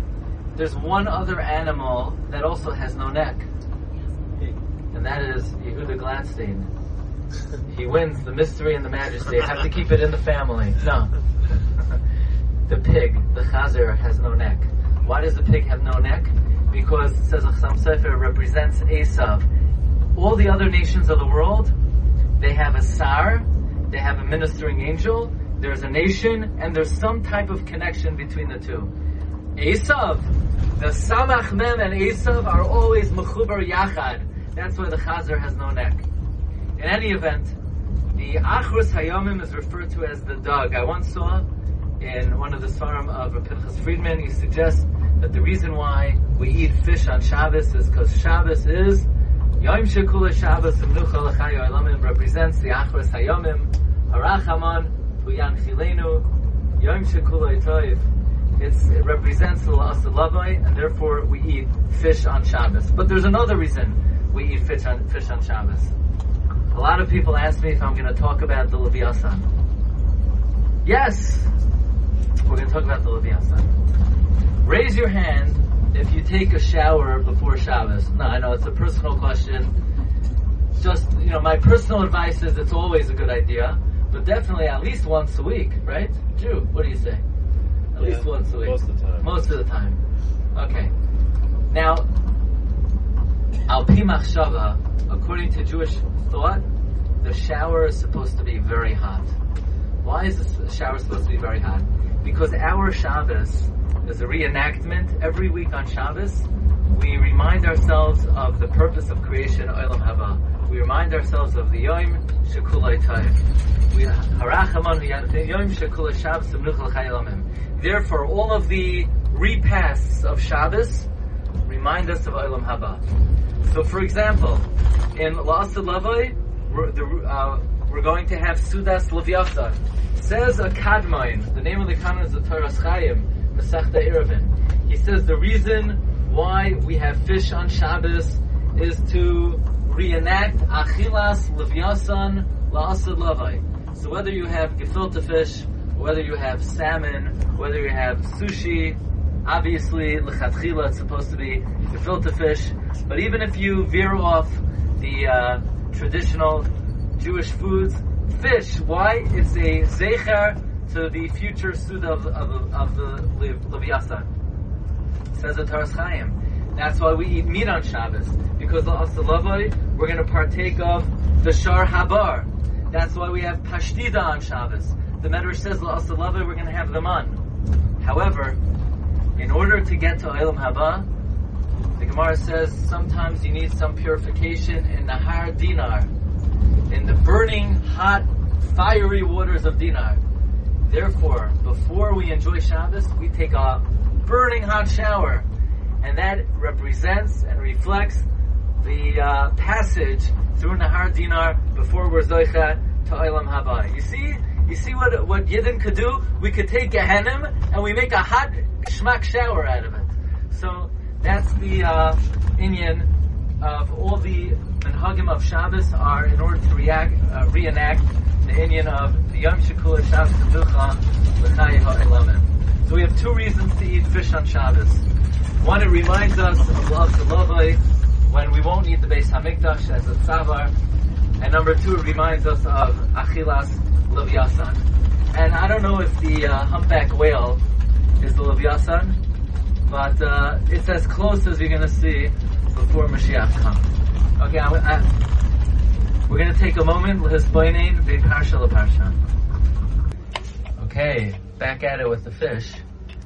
I want to say over what we have a very chashuv rav on the trip, and I want to say what a pleasure it's been to have Harav Hagoyin Rav Roy Keach on the trip together with me. He shared so many beautiful Divrei Torah, and really it's been a big aliyah for me to be together with him and his chashuv Rebbetzin, and I learned a lot from them. First of all, the yichus that they have over here in this mishpacha, you have the bells. Let's see if I get it right. You have bells. Rav Shem Klingberg. M2. No, Rav Shem Klingberg. Which I'm a very big admirer of a sefer. The Rebbe is from the Majid Rebbe. Rav Shamson Fal Hirsch. Yeah, how am I doing so far? Yeah, not bad. And that's only Mitzvah Shvacha B'fanav. So the Rav shared with me a beautiful idea from the Bnei Yissaschar, another reason why we eat fish on Shabbos. And that's because the Bnei Yissaschar tells us there are three items that were Nisbarech B'Masa Bereshis. We know Dogim, Hashem was Mavarech the Dogim, B'Yom HaChamishi. Hashem was Mavarech Adam, B'Yom HaShishi. Hashem was Mavarech Shabbos, B'Yom HaShvi. So for Adam to have Dogim on Shabbos, so it's a triple bracha, the Hachud HaMashulash, Leivim Hera Yinatex. That's another beautiful reason we have fish on Shabbos. I also want to mention the Ben Yehoyada, Masechta Sanhedrin Daf Kuf Ches. Ben Yehoyada says that the reason we have fish on Shabbos is that we know that Gehenim is not shoyled on Shabbos. So you take your hot shower, you come out of the Gehenim, and you're good to go. Gehenim is not shoyled on Shabbos. The same way, the Eish of the Mabul was not shoyled on the Dogim.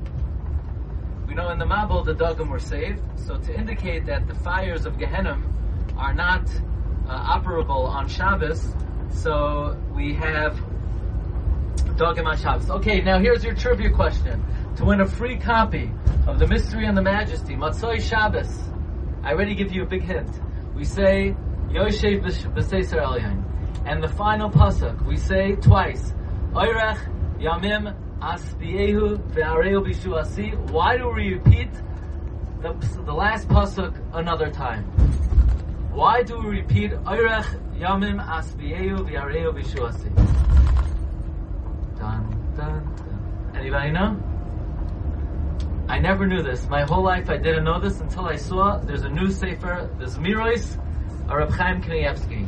Reb Chaim Kanievsky writes that a Zaken told him, based on the Megala Mukos, it was just the yard side of the Megala Mukos. By the way, my Rebbetzin is directed on the Megala Mukos. The Megala Mukos tells us that there are, every tefillah you say takes an hour and a half, which means 4.5 hours a day the Gehenim is not operable. So how many hours a week does Gehenim not operate? Well, you have 24 hours on Shabbos, and then you have 4.5 hours a day.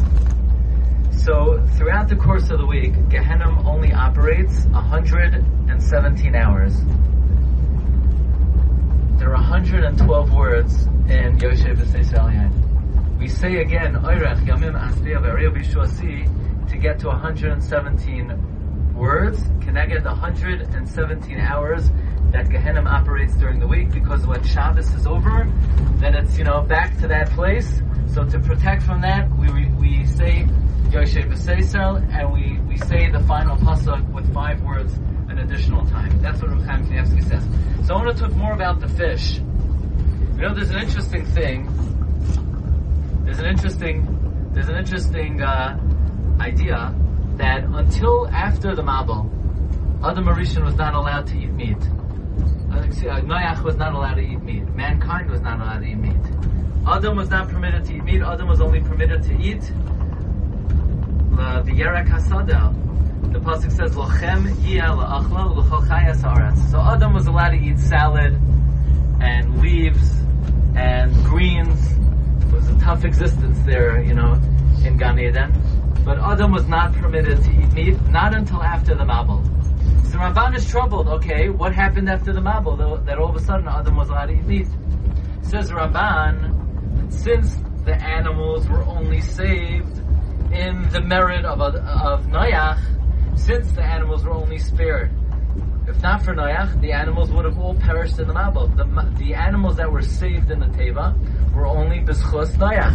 So since they were saved in his chus, it's only right he should be allowed to eat them. By the way, the Radak adds, not only were they saved in his merit, but he was also matriach. He also went through the trouble of taking care of the animals. So as a reward for caring for the animals, now man is allowed to eat meat. So the kasha is, Rabbi say, Noach only was matriach for the animals, but not the fish. The fish survived the Mabul. So what? Why is Noach allowed to eat the fish? The only reason he's allowed to eat the meat is because he saved them. But he didn't save the fish. So if he didn't save the fish, then why is he allowed to eat the fish? So says the Avnei Nezer, this is what they say in Sachat. Taka, Noach was not allowed to eat the fish. It was prohibited for him to eat the fish. So when did it become mutter for him to eat the fish? At Kabbalas HaTorah. When was the Torah given? On Shabbos. Says Avnei Nezer, the reason we eat fish on Shabbos is because fish only became mutter to eat on Shabbos. Hakol moedim de b'Shabbos nitna Torah. Okay. But this is a major question because the Gemara in Sanhedrin seems to say explicitly that, okay, maybe you'll give a different answer. Maybe you'll say that Adam Harishon himself was allowed to eat fish from the beginning of creation. So maybe the fish didn't become mutter by the Teva. Maybe the fish were always mutter. But the Gemara in Sanhedrin says very clearly that Adam Harishon was not allowed to eat the fish. So now the question is, so when did the fish become mutter? Comes the Meshech Chochmah, and the Meshech Chochmah says that the fish became permitted after the Mabul. The Ramban says the only reason why Noach was allowed to eat the fish is because he cared for the fish, maybe it's because he cared for the animals, but Noach was not caring for the fish survived. So the Meshech Chochmah says, well, we know there's a well-known principle, Shaloi tehei kina b'masa bereishis. Hashem doesn't want to make jealousy. If Adam Harishon is eating moose, if Noach is eating moose, and he's eating caribou, and he's eating steak, then the fish are going to be like, boasting, you can't eat me. So in order to keep a certain level of equality, Hashem allowed Adam Harishon to eat fish as well. Others say, there's a commentary on the Ramban, the Lev Tzion. He says that it wasn't pashut for the fish to survive. The only reason the fish survived, how did the fish survive? The whole Atlantic Ocean was like a burning fire. So Lev Tzion says, well, the fish escaped. They went to a comfortable climate. Yeah, how were the fish able to escape? They're only able to escape b'schus Noach. So even the fish's survival was in the merit of Noach. So that's another approach that why the fish became permitted. Others suggest that in fact Adam Harishon was allowed to eat fish from the very beginning. This seems to be the opinion of the Ibn Ezra, that Adam Harishon was indeed allowed to eat fish from the start. So next time you have fish, you could review one of the earlier shurim that we spoke about. When you see a zayis, you remember the shurim of Kezesim. When you see a kisa'ira, when you see a te'ena, when you see a date, you remember that the world is a world of Torah. Every finger represents another halacha, the zeres, the kmitza, the ama etzva goydal. And so too, when it comes to Dagam, Dagam is a whole olam b'fnei atzmai, an olam of Torah. Okay, hi everyone. You were probably wondering, what divrei Torah could we say about Alaskan sports? Now this is very important. We just learned about various Alaskan sports. For example, knuckle bouncing. The knuckle hop. Knuckle hopping. We also learned about the ear pulling. And the purpose and the objective of the ear pulling is, in the case of frostbite, the ears are from the first limbs to be frostbitten. So to see what kind of man you are, they want to man you up, toughen you up, to see whether you can handle a little coldness by the ear. You know, we have something similar. The Gemara in Ksuba says on Daf Heyam Beis, La'olam al yashmiya adam la'aznav dvarim b'telim. Person should be careful not to allow their ears to hear idle chatter. The first limb to be singed in the purgatory are the ears. The ears are the first limb to be singed, similar to the fact that the ears are the first to be frostbitten. Therefore, one should always be careful what their ear listens to. Sometimes a person is tired and they turn on nonsense. They're not even listening to it. They just want to be lulled into sleep. So you say, what am I supposed to listen to? That's why Rav Nassim is going to be posting all of the clips of this year. And you could run it in a loop. You could be listening to it now until the next Avir tours. So just listen to one share after another, because you want to exercise your ears, so that when you get upstairs, it's like you have ear warmers on your ears. When you get upstairs, you're protected. So this is an important exercise that we do in this world. We make sure that not only are all of our limbs whole and we do mitzvahs with them, we're even careful what we listen to. And this is one of the lessons of Alaskan sports, that in our observance we're careful even what we listen to. Thank you, Drew, for that lesson. Okay, everyone, this is our last stop. We're here at Ship Creek, and this is really... we're here at really an amazing exhibit of something demonstrated in the Bria of what applies to man. We know we started off the first talk we gave about the Ramchal, that everything in this world reflects a certain aspect of HaKadosh Baruch Hu. But there's also another idea, because man is a microcosm of the universe. It means everything in the Bria reflects an element of man. So just picture for yourself, these salmon are born up the river. They get a little bit older, they venture out into the ocean, they go out into the big world, they make it in the big world, in the salt water, and then at 2 years old or 3 years old, something clicks in their brain that they have to give over to the next generation, and they have to return. They have to return to their origin, they have to return to where they were born. And they're going to swim upstream, jumping over waterfalls, over bears, over eagles, upstream, in almost super salmon way, and they return to their place of origin. What element of man do you think the salmon represents? This is the inyan of tshuva. There is no more vivid illustration in this world than the salmon run, of the instinct of man that at the end of life, before you return back to your Creator, you have to make sure to do tshuva. You know, Rabbi Yerucham says, what's tshuva? Tshuva is not just returning to HaKadosh Baruch Hu. Tshuva is returning to yourself, returning to who you could be, being the best that you could be. And this is really vividly illustrated by the salmon run, where they go hundreds of miles, and somewhere programmed in their brain, they return to their exact moment of origin. So here we are, we're in Chodesh Av, Elul Ba, and when you come to the Yom Naram, remember the last stop here in Alaska of the tshuva of the great salmon.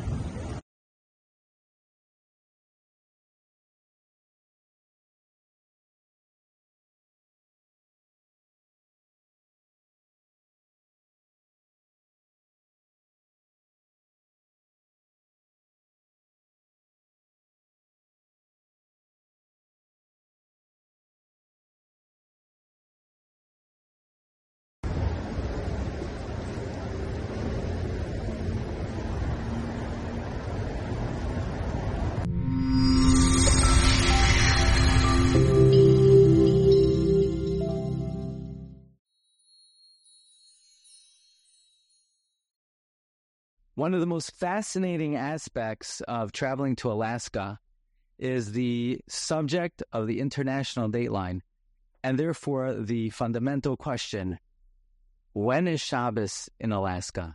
Is there a suffix regarding when Shabbos is in Alaska? To me, this was one of the most amazing questions that needed to be addressed based on our traveling to Alaska. So the first thing that is in order to understand this question is to have a clear understanding of the suffix that does exist regarding Japan and Hawaii.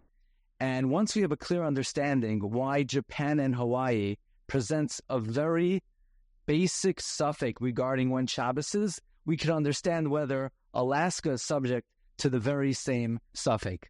Now, in order to appreciate this, we have to have clear the well-known machlokes about the international dateline between the Chazon Ish and Rabbi Chiel Michal Tukachinsky. The Chazon Ish is of the opinion that the international dateline is at 125.2 degrees latitude. This line cuts through mainland Russia, the Philippines, part of Indonesia, and Australia. According to the Chazon Ish, this line is exactly 90 degrees east of Yerushalayim. So according to Chazon Ish, international dateline is 90 degrees east of Yerushalayim. Rabbi Chiel Michal Tukachinsky, on the other hand, holds that the international dateline is exactly opposite Yerushalayim. So in other words, if you had a globe and Yerushalayim is on one side of the globe, exactly opposite Yerushalayim would be the international dateline at, according to Rabbi Chiel Michal Tukachinsky, 144.8 west longitude. This dateline cuts through mainland Alaska, and it really splices Alaska into two, where Juneau, the capital, would be on the east, and Anchorage would be on the west. Now, we were headed to Anchorage, and the question is Anchorage, when is Shabbos in Anchorage? So let's explain Hawaii and Japan for a moment. Hawaii and Japan are many, many hours behind. Technically, they're many hours behind New York. So when it's Shabbos in New York, it's technically Friday in Japan, in Hawaii. The only thing is, there is the civil dateline where Hawaii is still Friday and Japan would then be the same Shabbos as it is for us. So let's speak about Hawaii.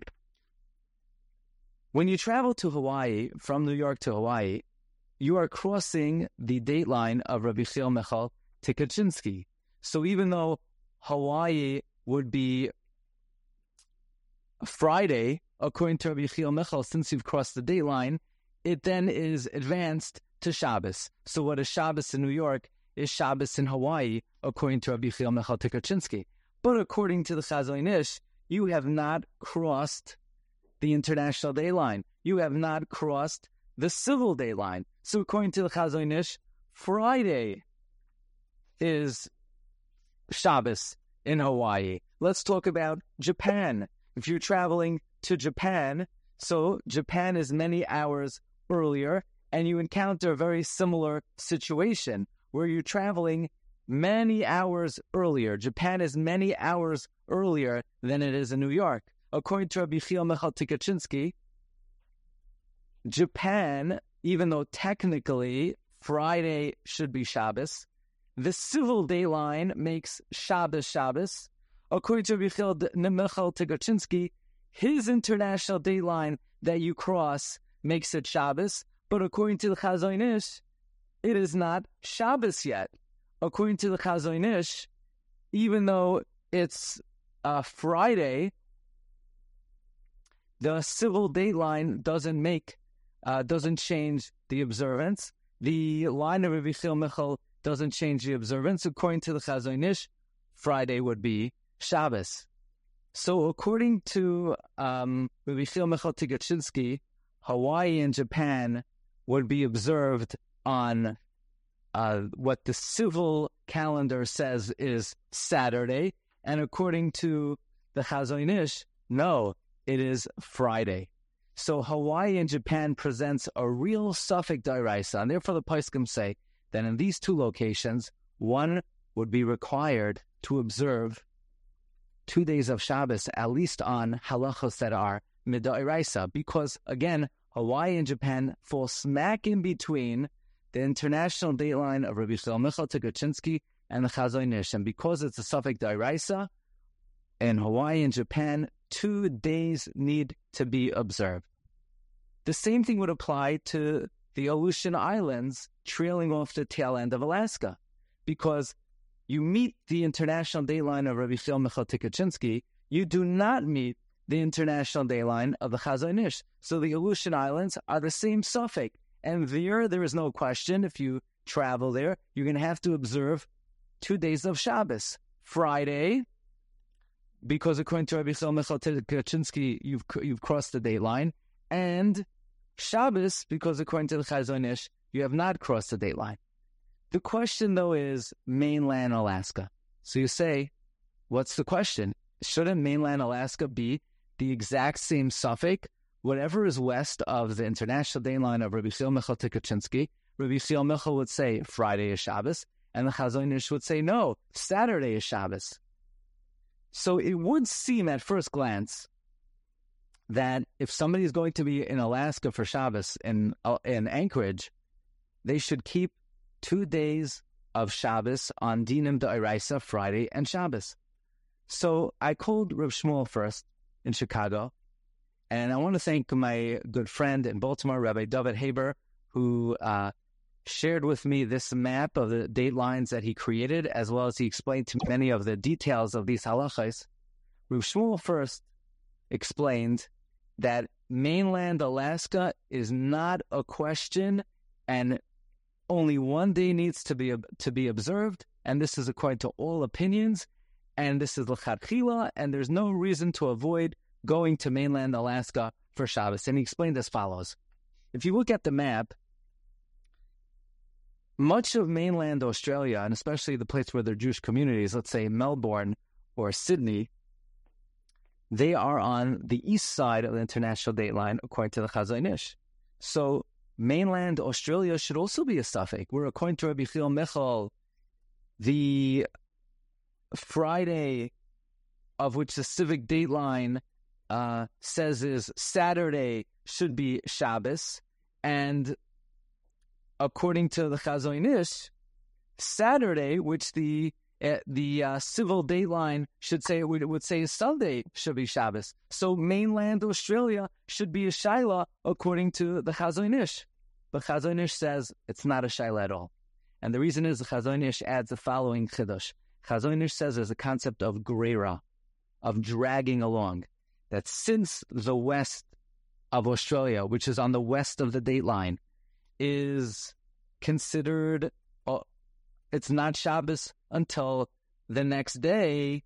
Therefore, likewise, in other words, the same way the west side of the date line is considered already the next day. In other words, what the civil date line says is Shabbos, so the East Coast is schlepped along and is subject to the exact same halachic date line. In other words, the Chazon Ish says the following principle, that it's incongruous that you could have on one side of the street, they observe Shabbos on Saturday, and one side of the street, they observe Shabbos on Friday. Would that make any sense? But that's what would come out, because those locations on the west side of the date line, they're going to observe Shabbos on Friday. And what's on the east side of the date line, they're going to observe Shabbos on Shabbos. So because that is incongruous, Chazon Ish says the entire landmass is schlepped to the west. And therefore, mainland Australia is not a suffix at all, because the entire continent is considered to have already crossed the date line. Accordingly, Australia is simple that Saturday is Shabbos. According to Rabbi Yisrael Michal, you've crossed his date line, and according to the Chazon Ish, you've crossed his date line through the principle of Greira. And in Australia, nobody has a suffix. There have been great communities there for a very long time with many great poskim, and never was there ever a suffix as to when Shabbos is in Australia, because of the the concept of Greira. Therefore, says Reb First, Alaska, we would apply the same rationale of Greira, that even though technically you've crossed the date line of Rabbi Yechiel Michal after Juneau, but nevertheless, mainland Alaska gets schlepped to the east and is subject to the same date line as the entire mainland of the United States of America. And therefore, even though technically you've crossed the international date line of Rabbi Yechiel Michal Tukachinsky, because of the concept of Greira, we say the entire Alaska gets pulled to the east side. And therefore, Rav Shmuel first says, there is no problem of going to Alaska, going to Anchorage, and keeping one day of Shabbos. I asked him, I don't have to go there for Shabbos. I could fly back. Is it l'chadchila? And he said, yes, it's l'chadchila. The entire Alaska is subject to the date line of the rest of mainland USA.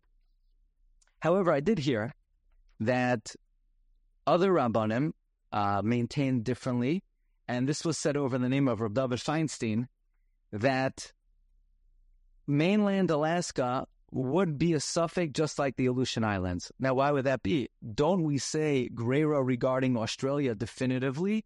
Why wouldn't we say Greira regarding Alaska? And what Reb David Feinstein is reputed to have said is that we say Greira to mainland Australia because there we're dealing with the date line of the Chazon Ish. And the Chazon Ish held of Greira definitively. And since the Chazon Ish held of Greira definitively, mainland Australia is considered subject to the date line of the west coast of Australia. But now when we're dealing with Alaska, we're dealing with the international date line of Rabbi Yechiel Michal Tukachinsky. Rabbi Yechiel Michal was not definitive about Greira. Rabbi Yechiel Michal personally was mesupik about Greira. And since he was mesupik about Greira, there indeed is a suffix. So in other words, when you go to Anchorage, Alaska, it's really a svek because according to the Chazon Ish, you have not crossed the date line.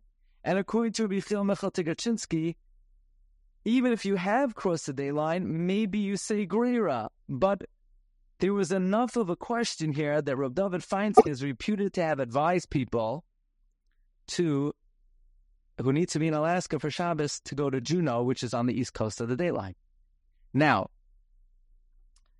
Shani La'atzi, in my humble opinion, it would seem that there shouldn't be a question over here, because the issue of Greira is a separate issue than where the date line is. And regarding the issue of Greira, we definitively hold Yesh Greira, there is Greira. But nevertheless, in deference to what is said over in the name of Reb David Feinstein, I decided to avoid any questions, even though there were people who did stay in Anchorage for Shabbos. And I think that that's a legitimate position, that there really is no doubt. But in deference to Reb David Feinstein, I wanted to avoid any possible question regarding Shabbos, and we flew back to New York for Shabbos. It's a good thing we didn't stay in Juneau, because the Shabbos we were going to go to Juneau, there were historic floods in Juneau in Suicide Basin. So this is gives you a little bit of a picture of the issue that mainland Alaska deals with. On the one hand, you cross the date line of Rabbi Yechiel Michal Tukachinsky and not the Chazon Ish. On the other hand, if you say Greira, then the date line would be of Alaska would still be subject to mainland USA. So again, our personal hanhaga was we avoided the issue entirely, but there seems like there is genuine basis to say that mainland Alaska, in fact, is not a question, but the Aleutian Islands of Alaska certainly are a question, as are Hawaii and Japan. Wishing everyone bracha v'hatzlacha. Here's the $1 million question regarding the international date line. For a fuller understanding of the subject, I refer you to the earlier class that we gave on the subject. But here's the executive summary. There's a well-known machlokes between Chazon Ish and Rabbi Yechiel Michal Tukachinsky. Chazon Ish holds the international date line is 90 degrees east of Yerushalayim. It runs through Russia, Philippines, Indonesia, and Australia. While the opinion of Rabbi Yechiel Michal Tukachinsky is the international date line is 144.8 degrees longitude west. This line is exactly parallel to Yerushalayim. So on a globe, Yerushalayim is on one side, exactly parallel is international date line according to Rabbi Yechiel Michal Tukachinsky. In our previous presentation, we introduced the concept of Greira regarding the international date line, regarding mainland Australia. Even though only the west coast of Australia is past the date line according to the Chazon Ish, nevertheless, all of Australia observes the same Shabbos. And the reason for that is we say Greira. We say that once part of the continent is considered the next day, the entire continent is considered that day. So in other words, even though only the west part has crossed the date line, nevertheless we say that the entire continent has crossed the international date line and all the continent observes Shabbos on Shabbos. But let's think about the Greira over here. The east is being pulled to the west. There seems to be an inconsistency in the concept of Greira when it comes to Alaska, because Alaska has the international date line, Rabbi Yechiel Michal Tukachinsky, running right through it. And there, many poskim say that the part of Alaska which is past the date line, we say Greira, and it's pulled to mainland United States of America. So since mainland has not crossed the date line, the main body of Alaska has not either. But why is it that when it comes to Alaska, in the world of Rabbi Yechiel Michal Tukachinsky, Greira pulls the west to the east, while when it comes to Australia, the east is pulled to the west? Now, maybe you'll say, Alaska, you have to pull the west to the east because it's only a small piece and the rest of the continent is much larger. So logically, the west should be pulled to the east. Well, then, why by Australia do we pull the majority of the continent to the west? Some suggest that it's because since Australia is already so close to Yerushalayim, then we're going to pull that area toward Yerushalayim. But Alaska is further, so we're going to pull it to mainland USA. This is certainly not a clear answer, and this is one of the great mysteries of the halachic date line, why it would be that mainland Alaska is pulled to the east regarding the date line, and the continent of Australia, the majority of it is pulled to the west. So this is a question for your consumption, and I hope this question will put into sharp focus some of the location of the date line and some of its main principles. Wishing everyone safe travels.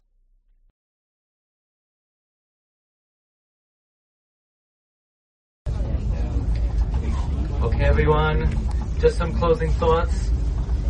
First, we want to give a tremendous Yasher Koyach to Rav Avi Rokeach for coming to new terrain. This is not like any other trip that we've done. Avira Tours does not have any set kitchens here, so we're coming to new territory, and Avi pulled off really a trip of a lifetime, and I hope you appreciate really a very unique experience. Avi put in tremendous avoda in giving it his best so that everyone should have a very memorable and enjoyable experience. Yasher Koyach Avi. We want to thank Drew for his excellent touring leadership and his expertise, knowledge, and interesting presentations throughout. We wish you a lot of good luck and success in all your future endeavors. Thank you. Thank you to our great bus driver, Lou. Hats off to Lou. Lou is there for us. He's manning the roads, navigating through bears, eagles, mosquitoes, mythical moose, and making sure that we're always safe. So we wish you continued safe travels. God bless you, and look forward to seeing you again soon. Just one closing thought. This week's parsha we have the mitzvah Birchas Hamazon, benching. And one interesting thing we observe about benching is that aside for thanking Hashem for the food, we're required to thank Hashem for bris milah, for Torah, for Eretz Yisrael, and for many of the benefits that are reserved for the Jewish people. And you may ask, here it is, you had a salami sandwich, you ate bread. Why are you thanking Hashem for Bris Milah? Why are you thanking Hashem for Torah? Why are you thanking Hashem for all these benefits? And I think the reason is, if you look carefully in the Psukim, the Pasuk says, Baruch tiyeh mikol ha'amim. You are the most blessed of all the nations. And then it says, therefore, v'yachalta, v'sabata, v'erachta, you'll eat, you'll be satiated, and you'll bench Hashem. Meaning you have to bless Hashem, not only for the food, but you have to bless Hashem because He blessed you more than any other nation, and you have to acknowledge that. And therefore, Berachas Hamazon is an expression of gratitude not only for the food, but in all the ways that we are blessed more than any other nation, namely Bris Milah, Torah, and Eretz Yisrael. And this is really clearly enunciated in the Zmiros, Yom Zeh Mechubad. We say, Leisech sar kolvai, v'achalta, v'savata, uveirachta Hashem alekecha. Why? Ki veirachecha mikol ha'amim. So it's clear that the reason for Berachas Hamazon is because Baruch tiyeh mikol ha'amim. And this is something we saw very much in our trip. Thousands of people come to Alaska. Thousands of people come to Denali. We're from the 1% that saw the mountain clearer than anybody else. Thousands of people come to the fords in Kenai, and we're from the 1% that saw 11 humpback whales and saw all those birds converging upon them. So even in our trip to Alaska, we see Baruch tiyeh mikol ha'amim, how the Rebbeinu Shalom was with us. He gave us special siyata d'shmaya, and so we thank HaKadosh Baruch Hu not only for being able to be here, but for the unique opportunity that He provided for us. And if anybody wants to really re-experience this trip, because as you're traveling, it's hard to really digest everything, I want to give a big Yasher Kayach to Rav Nassim Weldler, who for 96 hours straight was holding his hand in a position. He now is able to enter the Alaskan Olympics because, when you're hunting for moose, I don't know if you know this, if you're hunting, you have to be able to hold your hands in this position for a very long time. So thank you, Rav Nassim, who's going to be posting all the clips. There are many, many more to come. Thank you very much, everybody. Wishing you all bracha v'atzlacha. You've just experienced another Torah class brought to you by TorahAnytime.com.